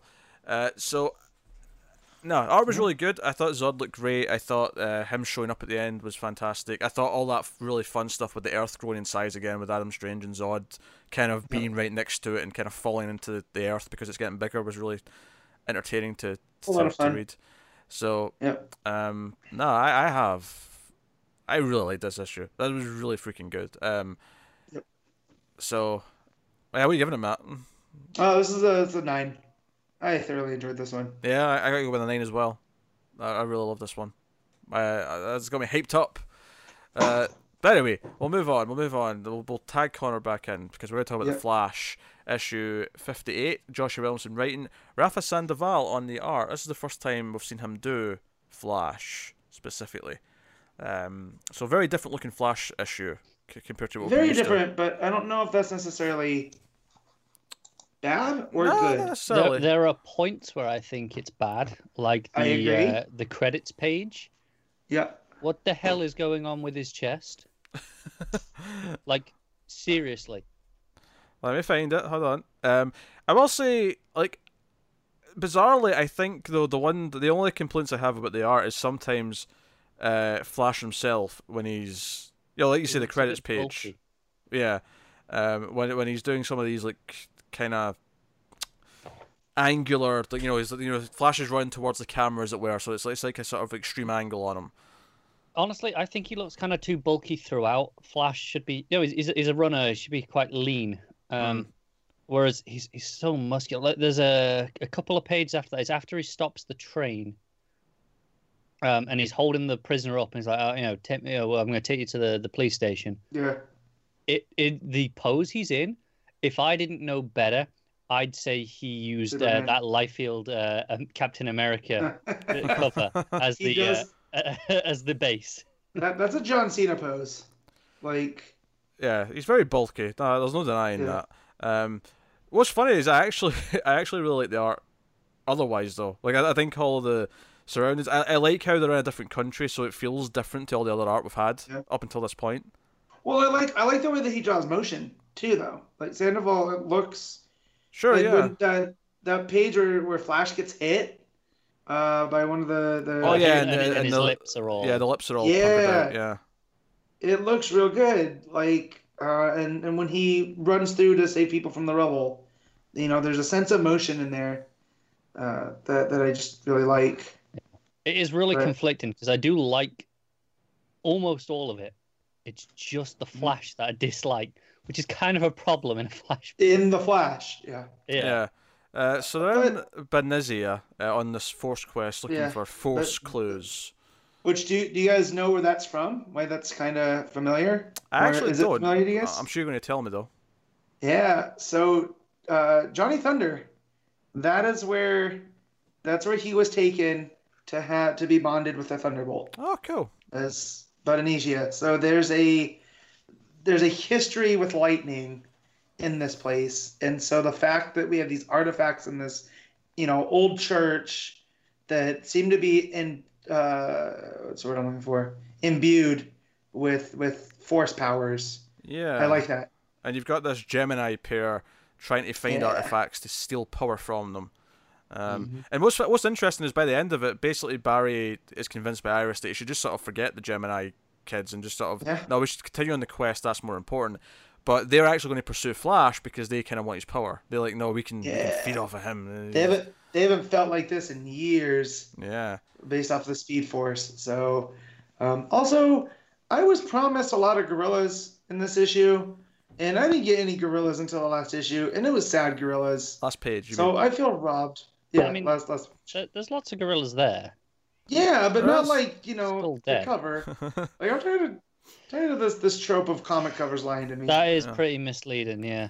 Yeah, I expected Gorilla City in here, and I'm not mad that we're in this different place, but I will say that it is misleading. I'm not arguing that, but it's actually better than some comics where at least it appears by the end. Yeah. It feels like that's the cover for the next issue. It does. That happens a lot in comics. I've noticed though, is that I feel that a lot. I dig that Iris has like goggles because she's running around with the Flash a lot, so she just got them ready to go at any point at goggle time. So they end up going to Gorilla City, and they find that all the gorillas are dead. Well, I don't know if it's all the gorillas in Gorilla City, but certainly in this place. But enough. At the very least, one faction of gorillas is dead. Yeah, there's been a massacre has taken place. So, no, super interesting. No, I'm digging the bonding between Barry and Iris. I'm digging them being a team in this. Yeah. I mean, this is the whole Force Quest stuff where Barry's explaining, each of these forces deals with something else that you wouldn't think. Like the Sage Force deals with empathy, and the Strength Force deals with the gravitational pull. Yeah. And whatnot. Yeah. So I wonder by the end what we're going to find out about the Speed Force. Yeah. I will say I did think the issue was a little bit overwritten and it was a bit clunky in places. I'm just used to that with Williamson. Like at this point, that's his style. No, that's fair. It felt a bit more egregious than usual to me, and also I don't like the calling them all Force users. What is that? What they call them? Just we're looking for Force users. Oh sure, yeah. Actually, do you know what I really liked though? There's a little point at the start when he's chasing the purse snatcher. I like this, like, we're in a different place where there's a lot of foot traffic, so instead of, usually he has so much room to, like, go just go around cars and stuff, but going through a crowd and, like, a marketplace like that was actually, like, something he had to think about differently. I like that. I was really glad Iris went, what took you so long? Because during this I was like, this seems to be taking a while just to catch a purse snatcher. I know it's different, but even so, it felt like it was taking longer than I would have expected. So, but then it got addressed. So I'm like, yeah, I'll go on then. And he's being polite. That's the point. I love that. That's such a Barry Allen thing. And him not wanting to eat at the local places, like, hey, so like, how are you going to Central City? Get my favorite burger and be back. I like the touch that he knows he can take a while because it's just a purse snatcher. He knows he's going to get to him. He's not going to get away, right? Yeah. Even at like a 100th of his speed, he's going to get to the purse snatcher. It's true. Yeah. All right, let's rate Flash then. What are you giving it, Matt? Well, this was a 7.5. I mean, it was pretty decent, but it had some issues. Cool. Connor? I'm giving it a straight 7. It's mostly solid, but a couple of clunky bits of dialogue and then just the Flash not looking that good. Yeah, I really like the direction it's going in. But I suppose it is just about a 7.5 overall. But I feel really good about what it's doing. If that makes any sense.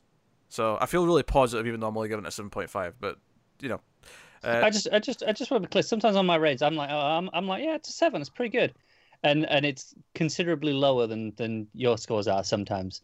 7's still pretty good. I'm still happy with that.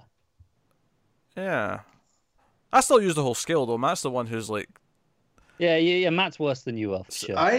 I told you guys when we started this, everything's a 7. So I didn't want to rate. I think it's kind of shuffled up to everything's at 8. All right. It's really James's 1 through 5 scale, but just done with 7 through 10. So it's a little bit different. It's a little more than 5. But... It's like you remember the gaming press, Matt. What the hell? Where everything has to be at least a 9 for it to be good. Yeah. And... If it's not an 8.5, it's not even worth playing. Sure. James. Let's move on. Let's move on to Supergirl issue 24. Mark Andreyko writing and Doc Shaner on the art. Yeah, buddy. God, that art. Yeah, that art's great. The art's been good in this book since it started. It was good when it started, but it's good since the. Yeah, you had McGuire, but Shaner has a little bit of a pulpier vibe to it, and I feel like this issue was the right issue to do it. I feel like it didn't feel like it changed that much either. Like, it's obviously a little bit different because of different artists, but it feels like it's very much in the same tone and style of what it was doing, and Shaner fits into that really well. But I feel Shaner. This issue took advantage of Shaner's strengths because you have these crowd shots in that saloon with all these different aliens, and it feels, you just feel the different. I don't want to say I'm trying to think of the right thing. Like there's a flavoring to this area that Shaner brings to it. Yeah, and we have Supergirl going to question people, hopefully leading her to info about Rogol-Zaar.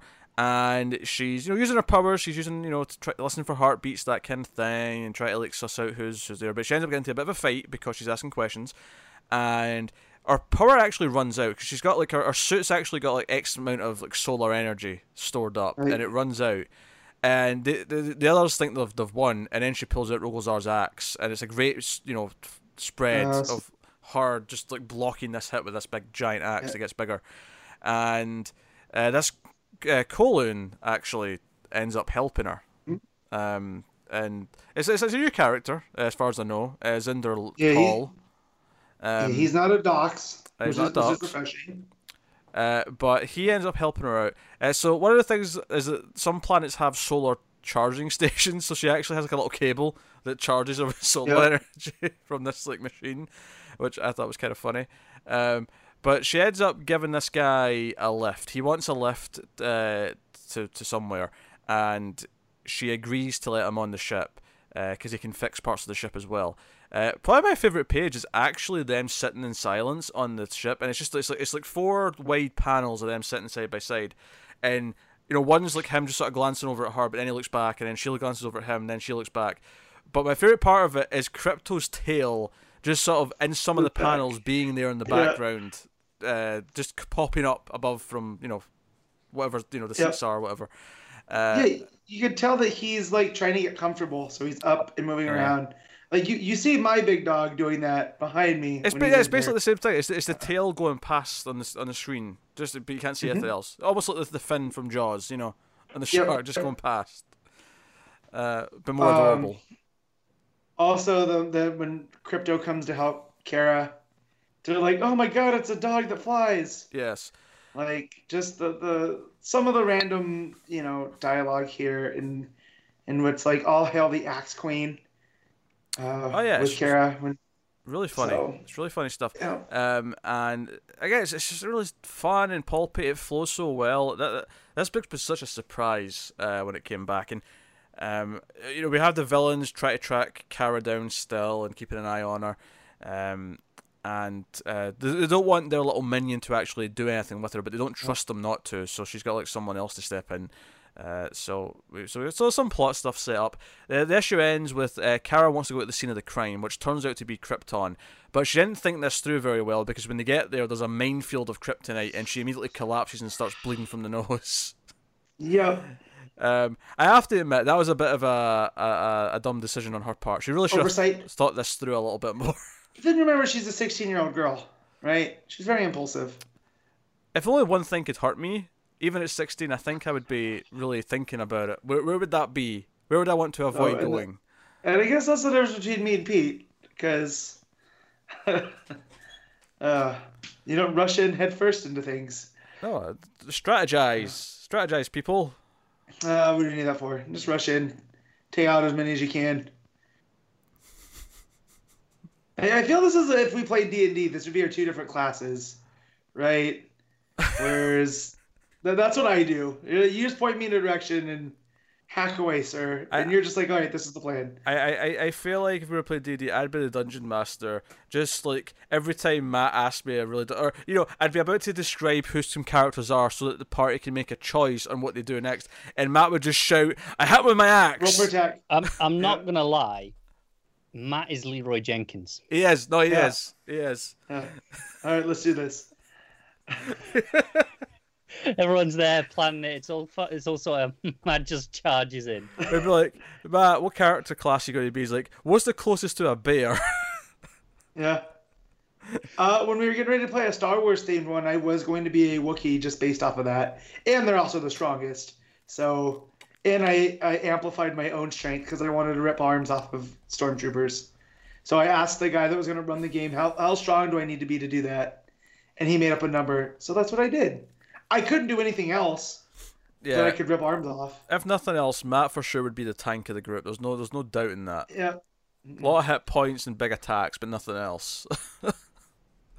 Anyway, what we talk Supergirl. Yeah, Supergirl's very good. It's very, very good. As much as I'd critique her intelligence a little bit, not realizing she's going into a kryptonite minefield. Other than that, like I have little to complain about. Yeah, I liked it. The art, really, this time with Shaner. Damn it. I know, that's twice now.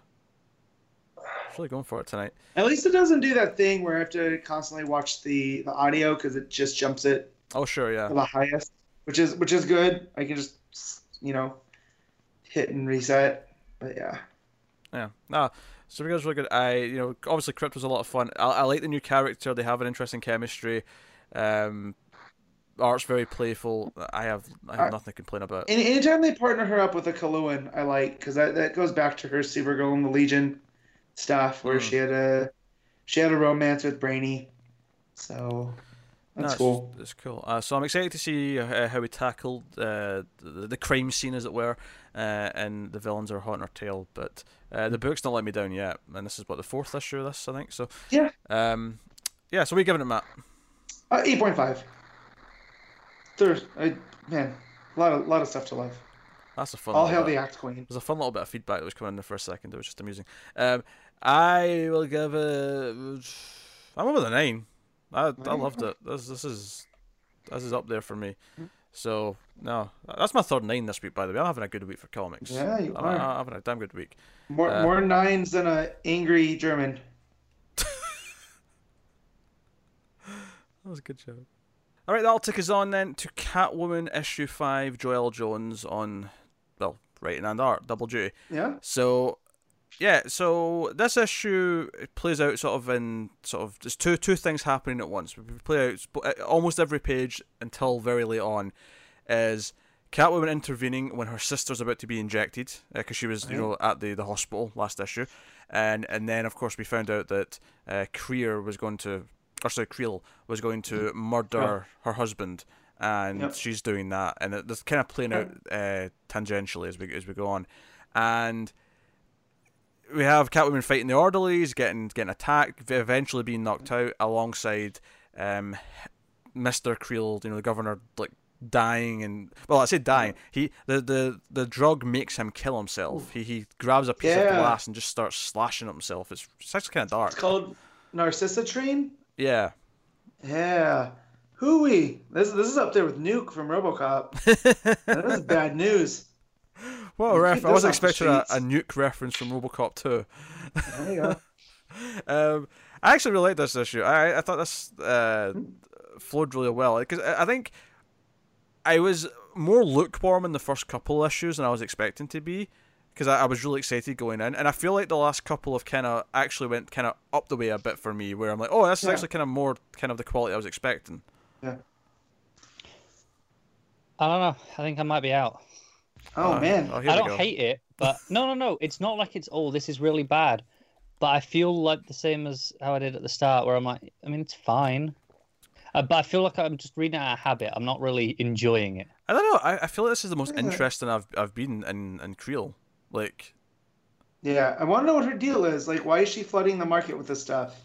Like, what? I mean, I know it's all profit. That's all drug dealers do. Sure, but like, you know what I mean? But like, there's other reasons. Like, what's in it for her? Like, is she gonna take over this whole West Coast or whatever? And now she's making her son take it because it will give her strength for a bit. Yeah, to fight Cat. You think like, because he's gonna go confront Catwoman. Yeah. And so he's like, take it as a failsafe. Like, it'll, don't take too much. And I'm wondering if that's why she looks the way she does. It's because she's hooked on it. So she's not actually that old and decrepit. She just, the years of abuse of this stuff has caused so much harm that she has to wear that false face. Yeah, also I think the art as well, because it's settled in. I remember thinking it was rougher than expected in issue 1, if you recall. It was heavy on the inks to start with. It has settled down a bit, yeah.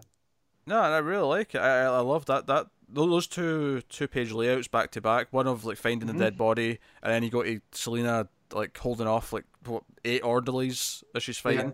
Yeah. I really like those pages. I thought it had a really nice flow to it. I liked how light it was in dialogue.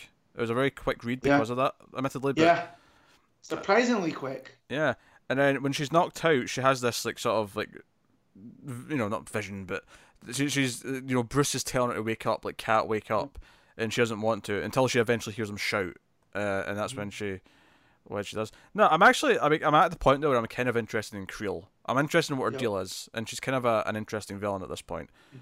And I don't think she was before.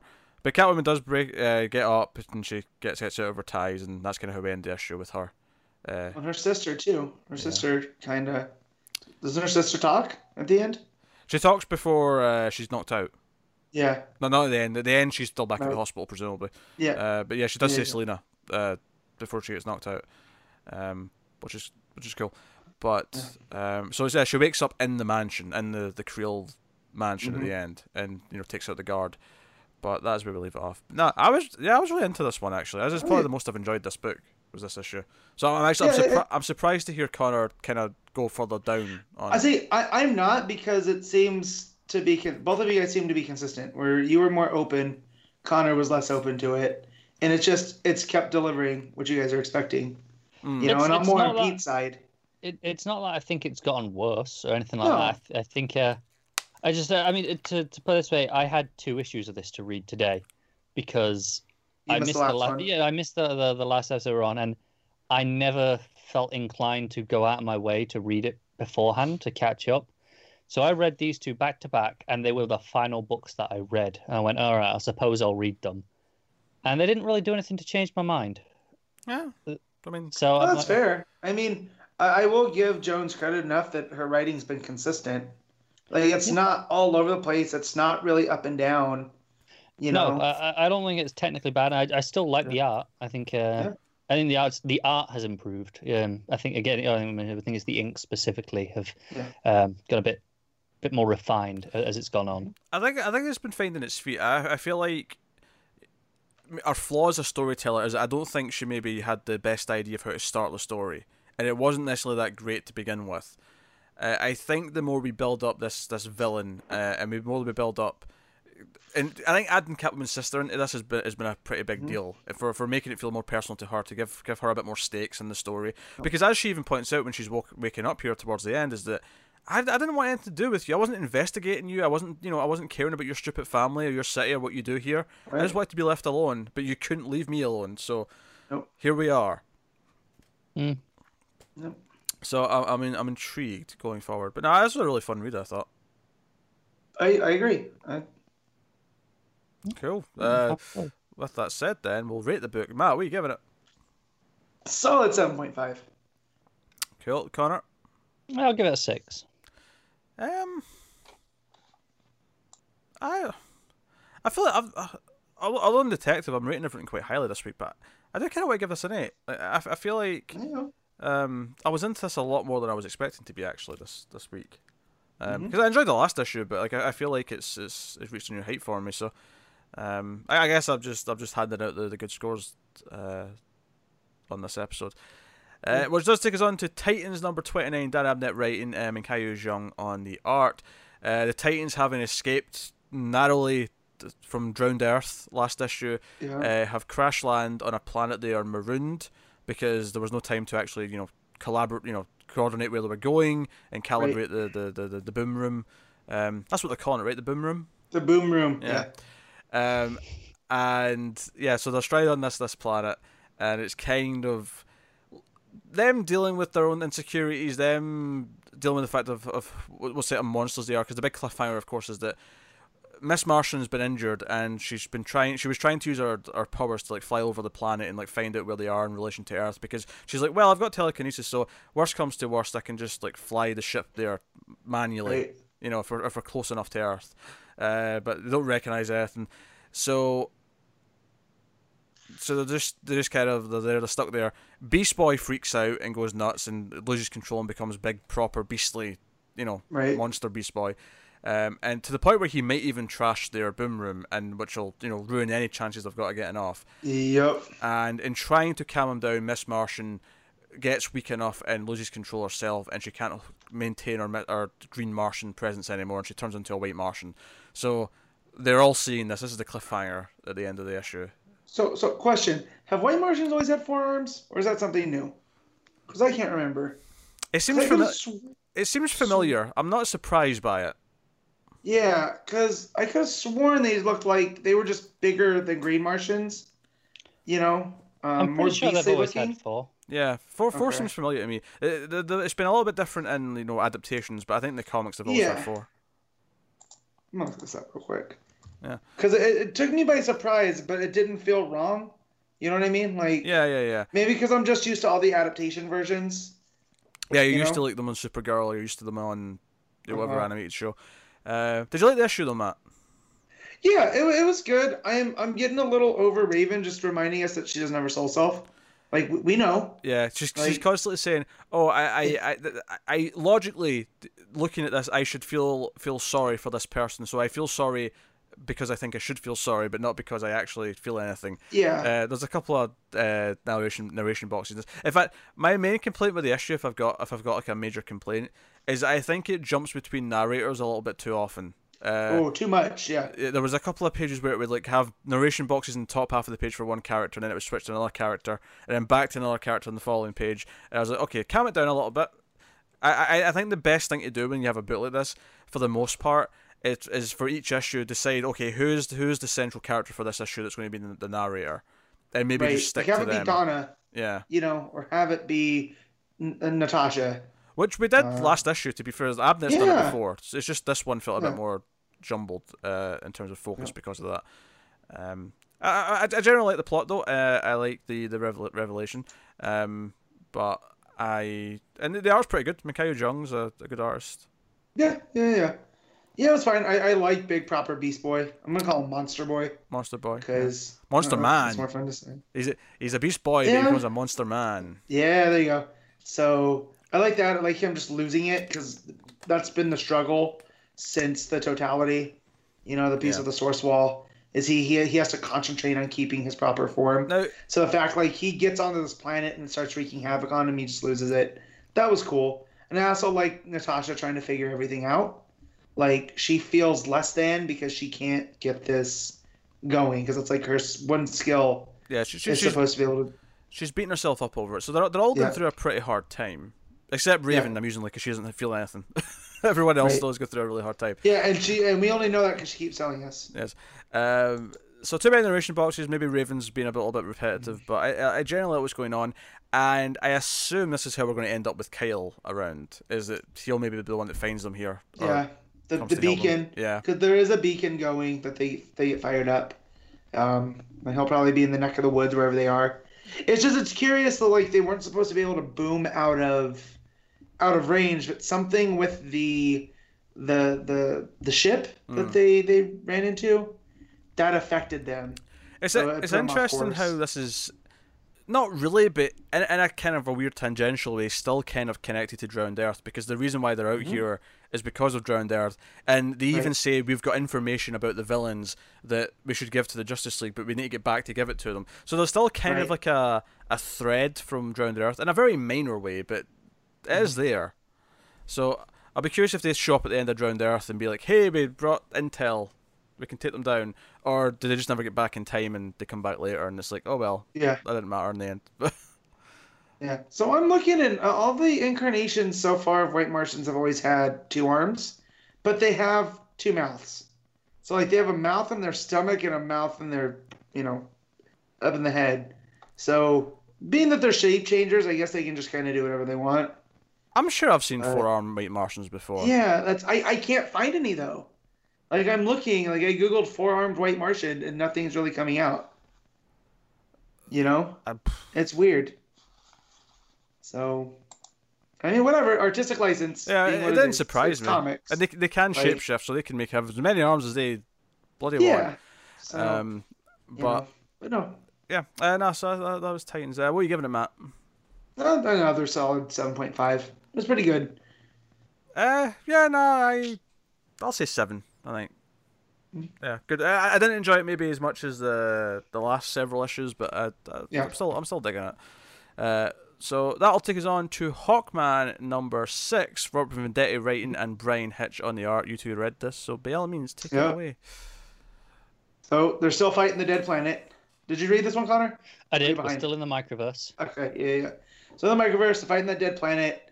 Hawkman knows though that there's some nth metal somewhere because for him to be called down there, it has to be. Yeah. So Ray had done this trick where he had grew himself. But that's because they're in the microverse, and it's basically just about perspective. So he can make himself bigger because compared to the microverse, he's just shrinking less. Right. So, but he can't grow too much, or he'll burst apart the microverse. So it's this. Yeah, not sure how he's getting in and out, to be honest. Yeah. Right. So he does that, and he's keeping the dead world at bay while Carter looks for this store of nth metal, and then he gets a flash and kind of remembers it's not just one thing. It's a ship from a time where he was Rainian, and it's this whole nth metal Yeah, it's powered design by ship. it's an nth metal reactor core. Yep. So he digs that out of the dead planet and uses that, and he can't get it to work. So he uses these voice commands that just come to him that are a bit silly. Yeah, but, he's trying all these things like engine on, not recognized, ignition not recognized. It keeps going. He's like up and away, nothing, and then of course the one that works, he says soar, and then it goes, flies. Yeah. So him and Ray end up out and kind of put it together. That was from the time that he was Iranian, and that his time is linear, but not as we think of it. So for him to go through and put all these in different periods and in different places, it was basically to keep the Deathbringers off his trail. And the reason they work out that the ship at least was modified when he was Iranian is because it has a Zeta drive on it. Right. So that's how they get out of there. They just boom out. Right. And it's kind of cool. Yep. So it's a lot of fun sciencey stuff, and then we get like the Deathbringers are now, because of this ship, and because of his exploits in the last 5 issues, they're kind of on to Carter Hall. Yeah, because we get a glimpse of one of them. Where are you, great betrayer? Perhaps. Oh yeah, Earth. It's been too long since the Deathbringers demanded tribute to that rock. And so no matter how long or far Qatar, just KTAR, I will find you. I await our reunion, old friend. And it's kind of implying that maybe he was one of these. In his first life, he was one of these Deathbringers. Right. Yeah, and it kind of ties it back to him being in the Forge in metal. Yeah. Too, with the betrayer. Like this is his. This is always his role. Yeah. Kind of cool. No, the solid art action is great throughout. But the ending with this orange glow around all this red dust, it's downright gorgeous. There's a panel, the second last page, the bottom panel, is just this guy stood there in silhouette in this this red kind of dust. And he's got the wings, and he's got this big double bladed staff, and it's such a great panel. Yeah. No, this book is such a blast. I'm looking for the one because he brings up basically as he's lived all these lives, but he can always count on friends. That's what the Giant Force is, and I like how they're playing up his relationship with Ray, because that's one of my favorite things from the Johns run. Because I recently gave that a reread, and their relationship, just them. There's a whole issue of them going out to dinner and talking. And I like how they're playing that up here. And even with him showing up in Superman, I'm liking that Ray Palmer's getting a little bit more of a spotlight after being on for so long. I've just remembered, I have to critique some of the worst dialogue comes at the end of this issue. Yeah. So Carter says to Ray, it's like, hey, I don't know where I'm going next, but hey, these Deathbringers are coming. I could use a wingman. And Ray goes, I wish I could, but, Microverse, can't really leave it unprotected.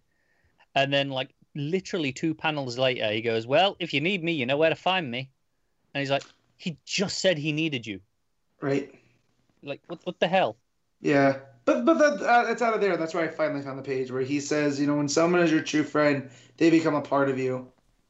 And it's never easy to say farewell. So I like that they're playing that up. But, had a little bit better dialogue there. Yeah. Don't go, oh, hey, can you come and help me out? Not really, not right now. But if you need me, you know where I am. Well, it's not very helpful, is it? Nope. And the next issue is teasing an origin, so I'm sure we'll get the Deathbringer stuff there. Yes. So I'm excited. I'm looking forward to this. Book has been just so much fun. Yeah, and it's really delivered on the whole, Indiana Jones through time and space. Yeah. We've gotten little adventures here and there, and this Microverse one was pretty fun. It was, and like I say, you've got the pair of them together, the great banter. Ray discovers the version of Carter that was in the Microverse was called Avion. And that's right. and he had like jet boots, I think it was, or something like that. Anti-gravity boots instead of wings. And Ray's like, well, that's way more sciencey and fun. You should go back to that. Yeah. So the big hawk. Yeah. But he still had the hawk theming, you know? He did. He still had the green and gold and the hawk logo. Yep. And the name, Avian is kind of Avian, bird. Yeah. So, but yeah, so I still hope we get to the bottom of this whole the Bear Clan and the Wolf Clan and the Hawks and it's coming. The Owls and stuff. That's what I'm still waiting for. So hopefully. Yeah. Yeah. So what would you rate it? I give this one an 8. Yeah, I give it an 8.5. Cool. Yeah, I thoroughly been enjoying the series. So yeah, let's talk, man. Cool. Shall move on to our final book of the week, which is Plastic Man number 6, the final issue in the miniseries, which is nice because it means one less book on week 2, since week 2's ballooned a little bit. But it's a shame because it's kind of awesome. It's pretty good, yeah. Although, interestingly, it ends one of the plot threads throughout with Granite Janet, which, by the way, I love that name. She's set up for a sequel because at the end, she's still hanging there and she's like looking for Plastic Man. And it says, "Oh, Plastic Man will return soon. We hope." And I'm like, "Oh." Unless Granite Janet gets away. Yeah, so they actually set up a plot thread. Because there's not been like that much time spent on it, but there has been a little bit every issue building this and building her. Yeah, so, I'm expecting it will happen after the Female Furies mini now, because I think they'll want to keep the team together here. Sure, yeah, I could see that.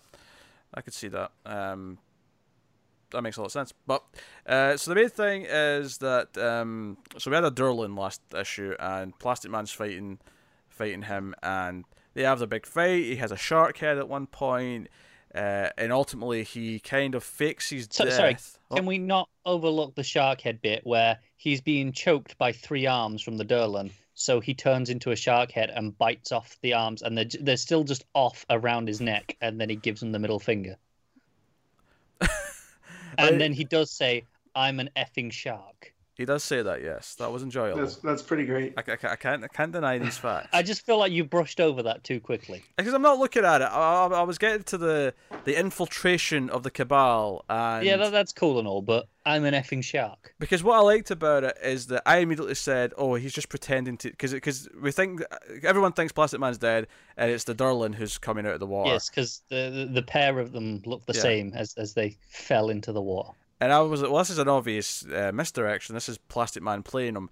But Dr. Psycho plays along, and then as soon as they get to the base, he immediately starts screaming, "It's him, it's Plastic Man, he's trying to trick us." And I was like, oh, good, he actually thought of that. Good, because it was really obvious.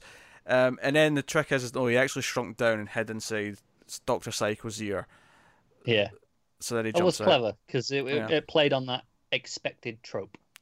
And then he used Dr. Psycho's powers to take control of Queen Bee to then start fighting with one of the others, I think Amazo. And basically, he essentially wins and gets them all to back off from everyone he knows, because he says, "Look, I'm pretty unkillable, which means I'm going to keep showing up and I'm going to be really annoying over and over again unless you just stop it."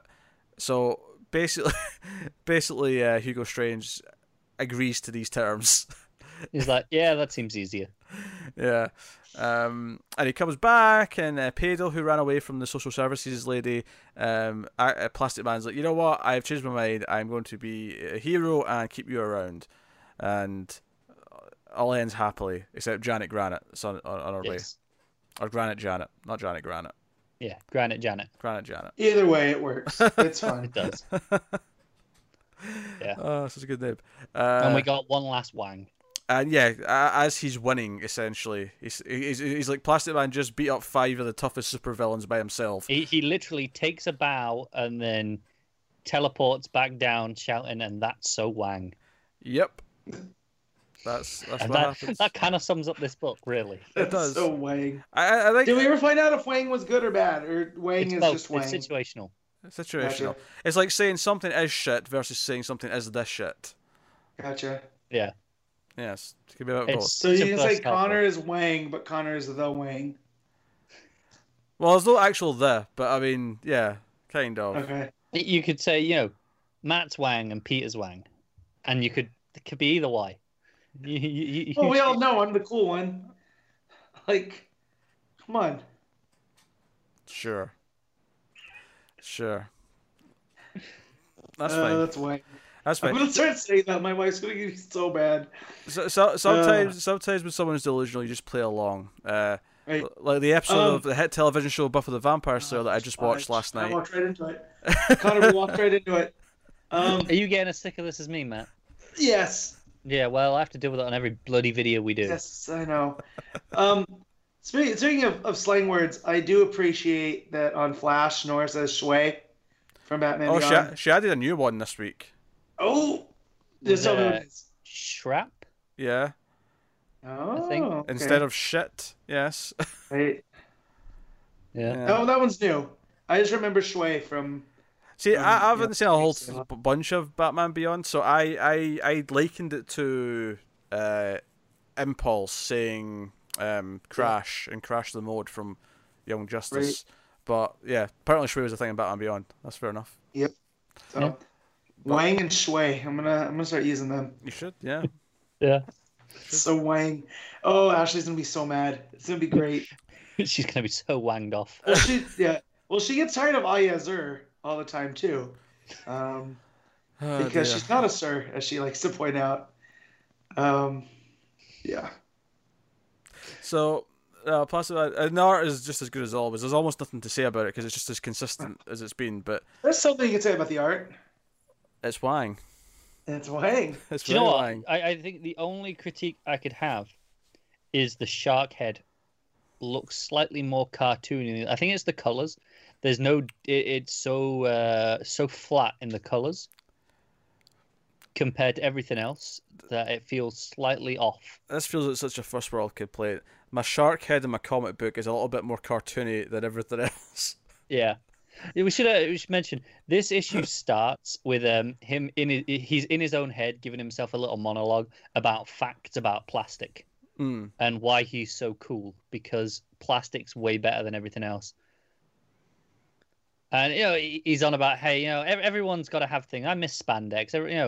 You got to have armor. If you're a gymnast, yeah, let's put you in armor. You're a detective, have some Kevlar. And he's like, I could do armor, but what's the point? I'm too cool. That was probably the gist of it. Yeah. If I'm going to critique the book, is I think that the plot was a little bit more convoluted in Not wing places enough. than it needed to be. Was that Matt? So I thought you were gonna say it wasn't Wang enough. Oh no, no, it's a little bit more convoluted in places than it maybe could be. When I think back of how we revealed the Cabal and how we got from A to B to C to D, I'm like, yeah, there was maybe a too much going on almost overall. But That's fair. the characters, the relationship with Pedo, Plastic Man's journey, and like him like sort of taking stock of his life and whatnot, I really liked all that stuff. And the art was great. It was consistently pretty funny. It was, yeah. So no, Matt, I liked the would book you a lot. like to know Pedo's full title? Yeah, please. Pedo Swankatoon, the Suave Prince of Pine Street. Oh God, I would say you can't make this up, but someone literally made it up. So That's a Shui title. That It is pretty shui. very Shui. All right, okay. I'm getting bogged down in Shui's, Wangs, and other things. bollocks. Crash. That's a real one. Bollocks is a real one. That's one of your guys' words that confuses me because it seems like it should just be BS, but it's not. So What you mean as sometimes it's positive? yeah. Yeah. So like, or it's balls. Like that's how Stuart explained it to me. Like bollocks is like balls. Yeah, it's just it's the But- testicles. Yes, that's Yeah. that's what bollocks are. Right. I'm not. But I Someone's think, like, it's bollocks. used in a similar way. Like you That's- go, that's balls. bullshit. Yeah. Yeah. I don't use it positively. I mean, some people will say something is the bollocks. I don't do that. I am a civilized Right. person. Yeah. But I don't really do it very often. I use bollocks a fair amount, but rarely positively. I don't think I use bollocks that much actually in general. Now I think about it. Well, even who was Nevermind the Bollocks, the Sex Pistols. Yeah, Yeah, that title has a whole different meaning now because I always thought it was like never mind the bullshit, right? That's like a punk rock thing, but never mind the balls. That's a completely different thing. I feel like I say balls more than I do bollocks. If I get annoyed at something, I'll say balls more than bollocks. Yeah. I don't know why, but it's just Because it's That was the shorter thing and you're that I lazy. never heard. yeah, shorter than I'm lazy. That's pretty much it. Yes. Yeah, that's the thing I never heard until I started watching the Goldbergs, because the youngest son says that a lot. He'll go, "Oh, balls." It's basically just a more PG way of dropping an F bomb when you're annoyed at something. Right. Yeah. Oh yeah. So I don't know. But yeah. So It's Shui, the best of. Shui Wang and whatnot. Well, let you rate Plastic Man first, Matt. Hold your horses. Oh yeah, let's do that. Cara, Shui. what are you rating? I am rating it Wang. I knew you were going to say that. Oh, That I was thought you were going to do it. so I that was wanted the to most get it first. obvious setup ever. I know. We Which should is have why... said it was 10 wings out of 10. No, in all seriousness, no, it's like it's an 8. I will concur with the 8. It is 8 Wang out of 10 Shui. Well, hang on. Now you're Yeah. mixing units. You can't do metric and imperial in the same time. Sure That's you can. like 9 inches, 6 meters. Like, no, it No, doesn't pick work. Shui's or Wang's. Either's fine, but not both. What's the conversion metric? Shui's and Y's can be together. Don't be so Yeah, old fashioned. but- How Have many you learned Wangs nothing to from Shui? Stan Lee? How big it is this? The Shui's and Wang should say segregated from each other. They shouldn't be mixing. How many Wangs to a Shui? 3 Wangs to a Shui. Okay. But you get 4 Shui's and a crash. Okay, yeah, that sounds about right. I'm just laughing that you said 3 wings. Like, I just. Mad's about 12, isn't he? Yeah, always. Like, you guys should dear. know this by now. That should be Dick's new nickname, is Wang. Well, Hey Wang. it's better than Rich. Wang Grayson. It's better than Rick or Rich or whatever the hell. I believe it's Rich. Did they go I think with? it's Rick. That's Rick. Actually, you're right. It's Rick. Whatever it is. It's stupid. That's what it is. And DC needs to get their crap together. I don't know And that's the stop worst being part. Wayne. It's not even Rick with a K on the end. Yeah, just Just- RIC. Just RIC. Actually- What a The Titans bad. TV show actually kind of gets around. I mean, he's still called Dick, and they've still used that a couple of times, but they get around it in a lot of normal scenes because he's a cop, so he's referred to as Detective Grayson. And I'm like, they're very sly. I see what you Yeah. did So there. he's so he's a detective, so that makes him a dick. He's a So dick, Dick yes. Grayson. yes. Dick. He's Dick the Dick. It's funny because at one point Starfire really emphasised his name. He's like, "Yeah, good job, Dick," and he's just sort of give it a look at us like, "Yeah, okay, yeah, no one's ever done that before. Yeah, very I good." think Raven did it once as well. She probably did. It's only been a couple of times, but I feel like we're going to get it once from each of them. Yeah. So we've Oh, still got Beast my- Boys to go. My younger brother used to think that he was getting away with stuff by calling us Richards when he was like 9 or 10. So yeah. All right. Yeah. Best stuff for the week. This is the part of the show where we pick our favorite Here. panel/moment, favorite art, favorite cover, and top 5 books of the week. If I can speak properly. All right. So start with panel/moment. Matt. So mine comes from Mr. Miracle, Mhm. and it's where Scott and young Jake are on the couch and they have their feet up on Darkseid, and Darkseid just looks pissed. You son of a bitch. That was as soon as I read that this week, that was going to be my moment. Then I can actually say that whole page because I just love the way Yeah. that it's laid out and whatnot. So Connor.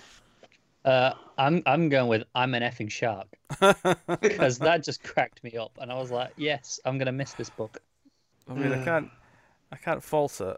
that's such a Jason Aaron thing too. You would expect that out of him, Sure, right? yeah. As tempted as I am to have Wonder Woman smacking Steve's ass, because there's a temptation. That's pretty wang. Yeah. Yeah, no. And I think there's a temptation as well for some stuff from Superman, but I think I have to go with Mr. Miracle as well. and I'm probably going with the Stuff in the Rain. I think that's That's good too. emotionally. I think that is the high point of the issue for me. Although the ending's also really good, but I mean, You could take any of those moments where someone comes to talk to him from Yeah. his past that's almost a ghost, because even the Granny Goodness one is surprisingly sweet.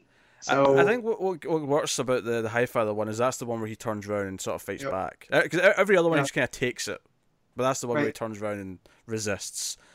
All right, so best cover of the week. Now I want to say that I love the Detective Comics variant a lot, but I'm actually gonna have to go with the Superman variant. I never actually checked who it was. I remember, but There's a lot of good covers, isn't there? there's a lot of good lot of good ones this week. Oh no, it was on. I actually happened to be on the title page as it was. Oh no, Comixology, stop it, stop misbehaving. so I'll say well Pete's messing around because I have mine. Oh, here we go. No, Adam Hughes. I thought it was Adam Okay. Hughes. It'll look at Adam Hughes at one. Matt's is probably the Wonder Woman variant. Possibly, but so I love that variant, and I think it looks really great. But I especially love how it plays with light, including the logo. Like the darkness affects the logo, and like part of it's missing. I really like that. It really feels like he's trapped in some sort of phantom zone. I dig it. Yeah, I could have done without the word boxes though. The word boxes, the word bubbles. You know Like- what? I don't even remember the word box. I'm gonna go back and look at it again. I'm Yeah. looking at it now. It still tickles. Yeah, Sure. Yeah. Yeah. Okay. I take away the word box or the word balloon. yeah. The rest of it, though, I love. I think that's a beautiful cover. Yep. I love how it plays with the lighting in the title as well. I like it, but I don't think it stacks up against like half of the other ones this week for me. That's fine. We've established many a time that you're wrong, so that's okay. What are you picking? Yeah, Connor. Matt, do you want to go first? Because I assume you're taking the Wonder Woman one. No, I'm not taking the variant. I'm taking the actual Wonder Woman cover. Okay, I love the composition of that Dodson's cover. Yeah. Like the color, the fact that she's lifting two soldiers up. It just looks great. I also want to give a shout out to the Flash variant. She got That him is a running good all cover, over the place. Like looks very like modern art esque. And the Hawkman variant too. That one's pretty cool. Yeah, yeah. So- Joe, I was gonna go with the Wonder Woman variant, but Yeah? the Wonder Woman main cover was strong contender as well. But I think I'm just gonna go with the simplicity of Mr. Miracle's variant.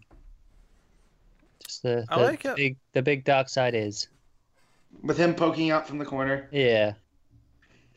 Yeah, I like it. All right, best art of the week then, Matt. So any other time this would probably would have gone to Mr. Miracle, but I really love Doc Shaner on Supergirl this week, so that's who I'm giving it to.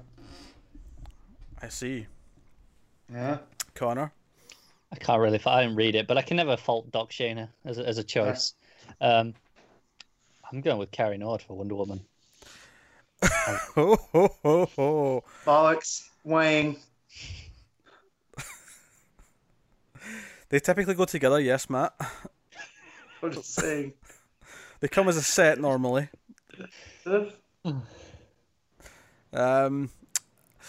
Yeah, I'd probably be boring here and just go with Garrett's. I love Shaner's art on Supergirl, and I really like Superman as well.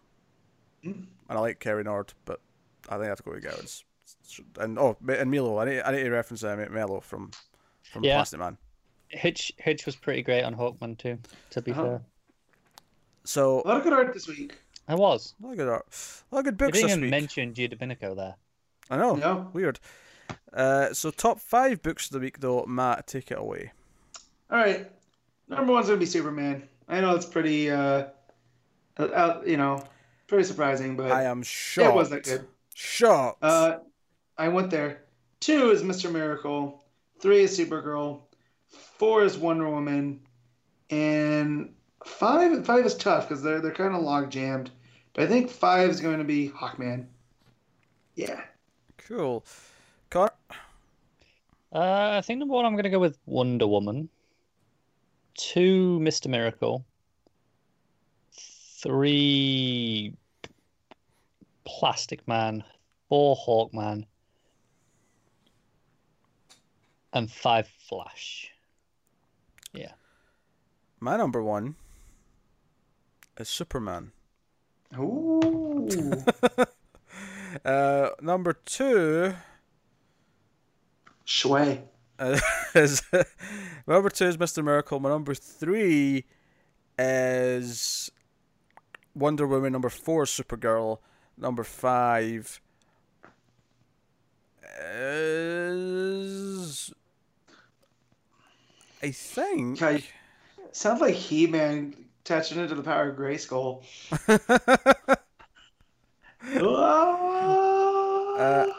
Actually, I think number five. I think I'm gonna go with Catwoman. Actually, I think I have to edge out to Catwoman. I liked it. Yeah, fair enough. There we go. Huh? Detective Comics last for everyone. I think. Yeah. Yeah. Yeah.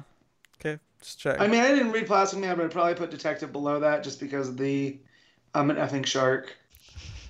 That's Plastic Man was pretty good. Plastic Man, was fighting for that fifth place. Yeah. I'll probably go now that it's over. I'll probably when I have some time, I'll go and read it all together, and I'll probably enjoy it a little bit more. Joe, it's funny. I than monthly. think this is the first time Supergirl's not been my number one since the new run. It's not because this issue is any Sure. weaker. It's just because there's other things this week that are Yeah, impressing me. It was a good Well, week. Yeah.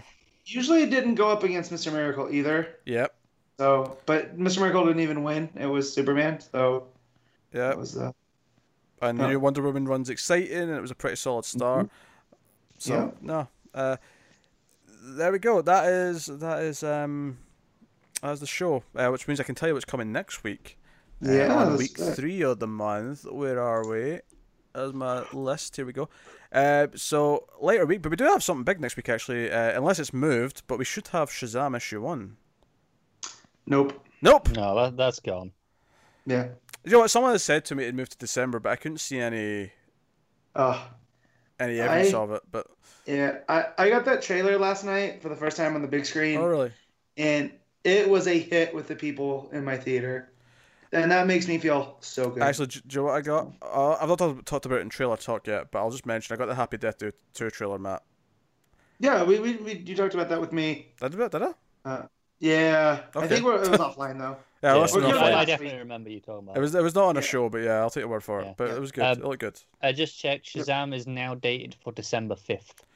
Is that why it's not solicited for January then? Is because December's original issue is Yeah. probably going to be in January now. Probably. Yeah, Right. okay. That's fair. So it's a nice week 1 book though. In that case, we will be asking questions for next week's show, both in the comments and on Twitter. So please do give us your questions, and we'll answer some of them on the show because it's going to be a light Oh, week. yeah. Because what's Well, coming? Colin Next White. week's Yeah, light week. super light. Yeah, it's a very light week because what we have is Aquaman 42, we have Batman 59, Justice League 12, Justice League Dark number 5, and Batman Damned number 2. And unless I'm missing something, I think that's it. There's no I don't have Batman Batman Damned. No Batman Damned? Jesus Nope, Christ! But I also have Sideways 10. Oh yes. well, okay, that get pushed. Okay, fair enough. Right. Yeah. So we have Sideways 10. So that's what 5 total books, 6 total books, 5. And if you guys want to mess with Connor and Pete, just stop making them read Hawk and Dove and Brimstone and have them read Nightwing. Nightwing's double shipping though. They wouldn't get us to read both issues. We'd fall behind gradually as time went on. That's okay. I mean, you guys have to read it, and that's good enough for me. So that's going to cause far more pain. The collusion here is off the charts. It's Stop not this, Matt. collusion when I tell people what they should do. All right, I learned that from the President of the United States. Okay, no collusion, but I told you what to do. I want people to know that Matt is joking out his ass here. This is not a serious statement. The one of the new Vertigo books starts next week. The Brian Which Hill one's one, that? American Carnage. Oh yeah, I'm gonna pick that up. Yeah. We have 5 books next week, so seriously, people, ask us questions in the comments, ask us questions on Twitter. We'll put out some tweets before next week's episode because they're not giving us enough. And you know what? I'm looking down at week 4's like monstrous week, and I'm like, God damn you, DC, spread these out a bit more. Yeah. The week 4's got Heroes of Crisis and Doomsday Clock, assuming nothing's been pushed, which they might have been. It wouldn't surprise me. They probably have, let's be honest. Even if both of those aren't in that week, though, they're still like 10 books. So Wait, yeah. Connor, you'll be here for week 4, right? I see no reason why not. That means it's been pushed Okay, because so that means Doomsday Clock. Yeah. Actually, I think I saw Doomsday Clock was pushed. Yeah, see? No, I think I actually saw that the other day. I'm so excited for that, but I'm not as excited as I used to be. I'm pretty excited. Yeah, I'm not seeing it. All right, that's been pushed then. Admittedly, I'm not really seeing Heroes in Crisis either. Oh no, there it is. It's okay. All right, Heroes of Crisis still on week 4. Okay. Yeah. Yeah. I imagine Doomsday Clock will just be sometime in December then. Yeah, Early December. probably. All right. There's a winter special that week as well. They couldn't have given us that next week. Yeah, because we could have done it next week. Actually, no, Yeah. that's okay, Car, because we're doing that in the monthly with the other book we're doing. Oh, we are, aren't we? Yeah, because the book we're doing in the monthly in December is quite short, so we're pairing it up with the winter special anthology. Yeah. You heard it here first. That's December's Yeah, episode, though. Yeah. Still got November to get through first. Yes. It's coming. All right, that is the show. What a haphazard, wacky one this has been. But yeah, let us know what you thought of the books this week. Make sure you ask us questions for next week's episode. If you want to support the show, head over to patreon.com/mailedfuzztv, and you can do it over there. You get access to the bonus episode every month. You get other bits and pieces, but mostly just a warm, fuzzy, mildly fuzzy feeling inside your stomach for supporting us and feeling good. I see what you did there. Yeah, you did, Matt. Yeah, you did. Don't laugh. He does it all the time. He appreciates it. So That was pretty sway. Thank you. You're a pretty wang dude, Matt. So that. Wait a minute, that could have been bad. Oh. Anyways, keep going. Don't let me stop you. It's my job to try to stop you, and if you let me stop you, then I win, and you can't have that. This has been episode 130 of Comics from the Multiverse. Thank you once again. Like, subscribe, all the usual things, all the normal things you do. I almost make that part sound more boring intentionally because it really annoys me when you get obnoxious YouTubers who really go like, smash that like button, and they do all these hand waves and all that, and I'm like, oh my god, calm down. Makes me do? Yeah. And it makes you not smash that like button. I agree. It's annoying. Because I don't do what you tell me. That was almost a Rage Against the Machine lyric. Exactly. That's what I want to do. But if you'd like to, what meme never fails to make me laugh? Yeah, is the one with Owen Wilson, and if you say it out loud, it makes the Bulls on Parade sound. The one what though? What do you mean? It's a meme. It's got Owen Wilson's face. It goes. You're supposed to go wow. Right. Okay. There's a chicken. Yeah. It never fails to make me laugh. Okay. It's no Hey Demons, it's your boy. It's not that. That's one of my favourites right now. I like that one. But hey, this is not meme talk. Maybe we'll start a new meme show. Call it Memes in the Multiverse. All I want to do is post you the shocked Pikachu face. Don't do Pokemon memes. They're the worst. That's a good one. That shocked face. Pokemon's it was a mistake. You just lost some likers. Probably. I probably did. Pokemon was a mistake. Apparently even Harry Potter fans don't like the new Fantastic Beasts movie. So, maybe Harry Potter was a mistake too. I am not going to comment on that. Did you like it, Matt? I'm not going to comment on it. I don't want to give Connor a sense of, I want him to go in as yes, blank as possible. Yes, there'll be a late 1.21 gigawatts with Matt and Connor talking about Fantastic Beasts 2 in about a week or so's time. So you can look forward to that. Crimes of Grindelwald. Yes, the crimes of J.K. Rowling. So, yes, thank you very much for joining us on this epic journey that's been Comics from the Multiverse. That's us. Thank you. Smash that like button. Comment. Subscribe. Wang. Oh, and for the love of all things, whatever you do, never get stuck in the multiverse. Oh, not the multiverse. I just said it wrong. I've never got it wrong. 130 episodes, and I got it wrong. And you just did. You know why? Because you're Wang. Oh, always remember, never get to get lost in the Speed Force.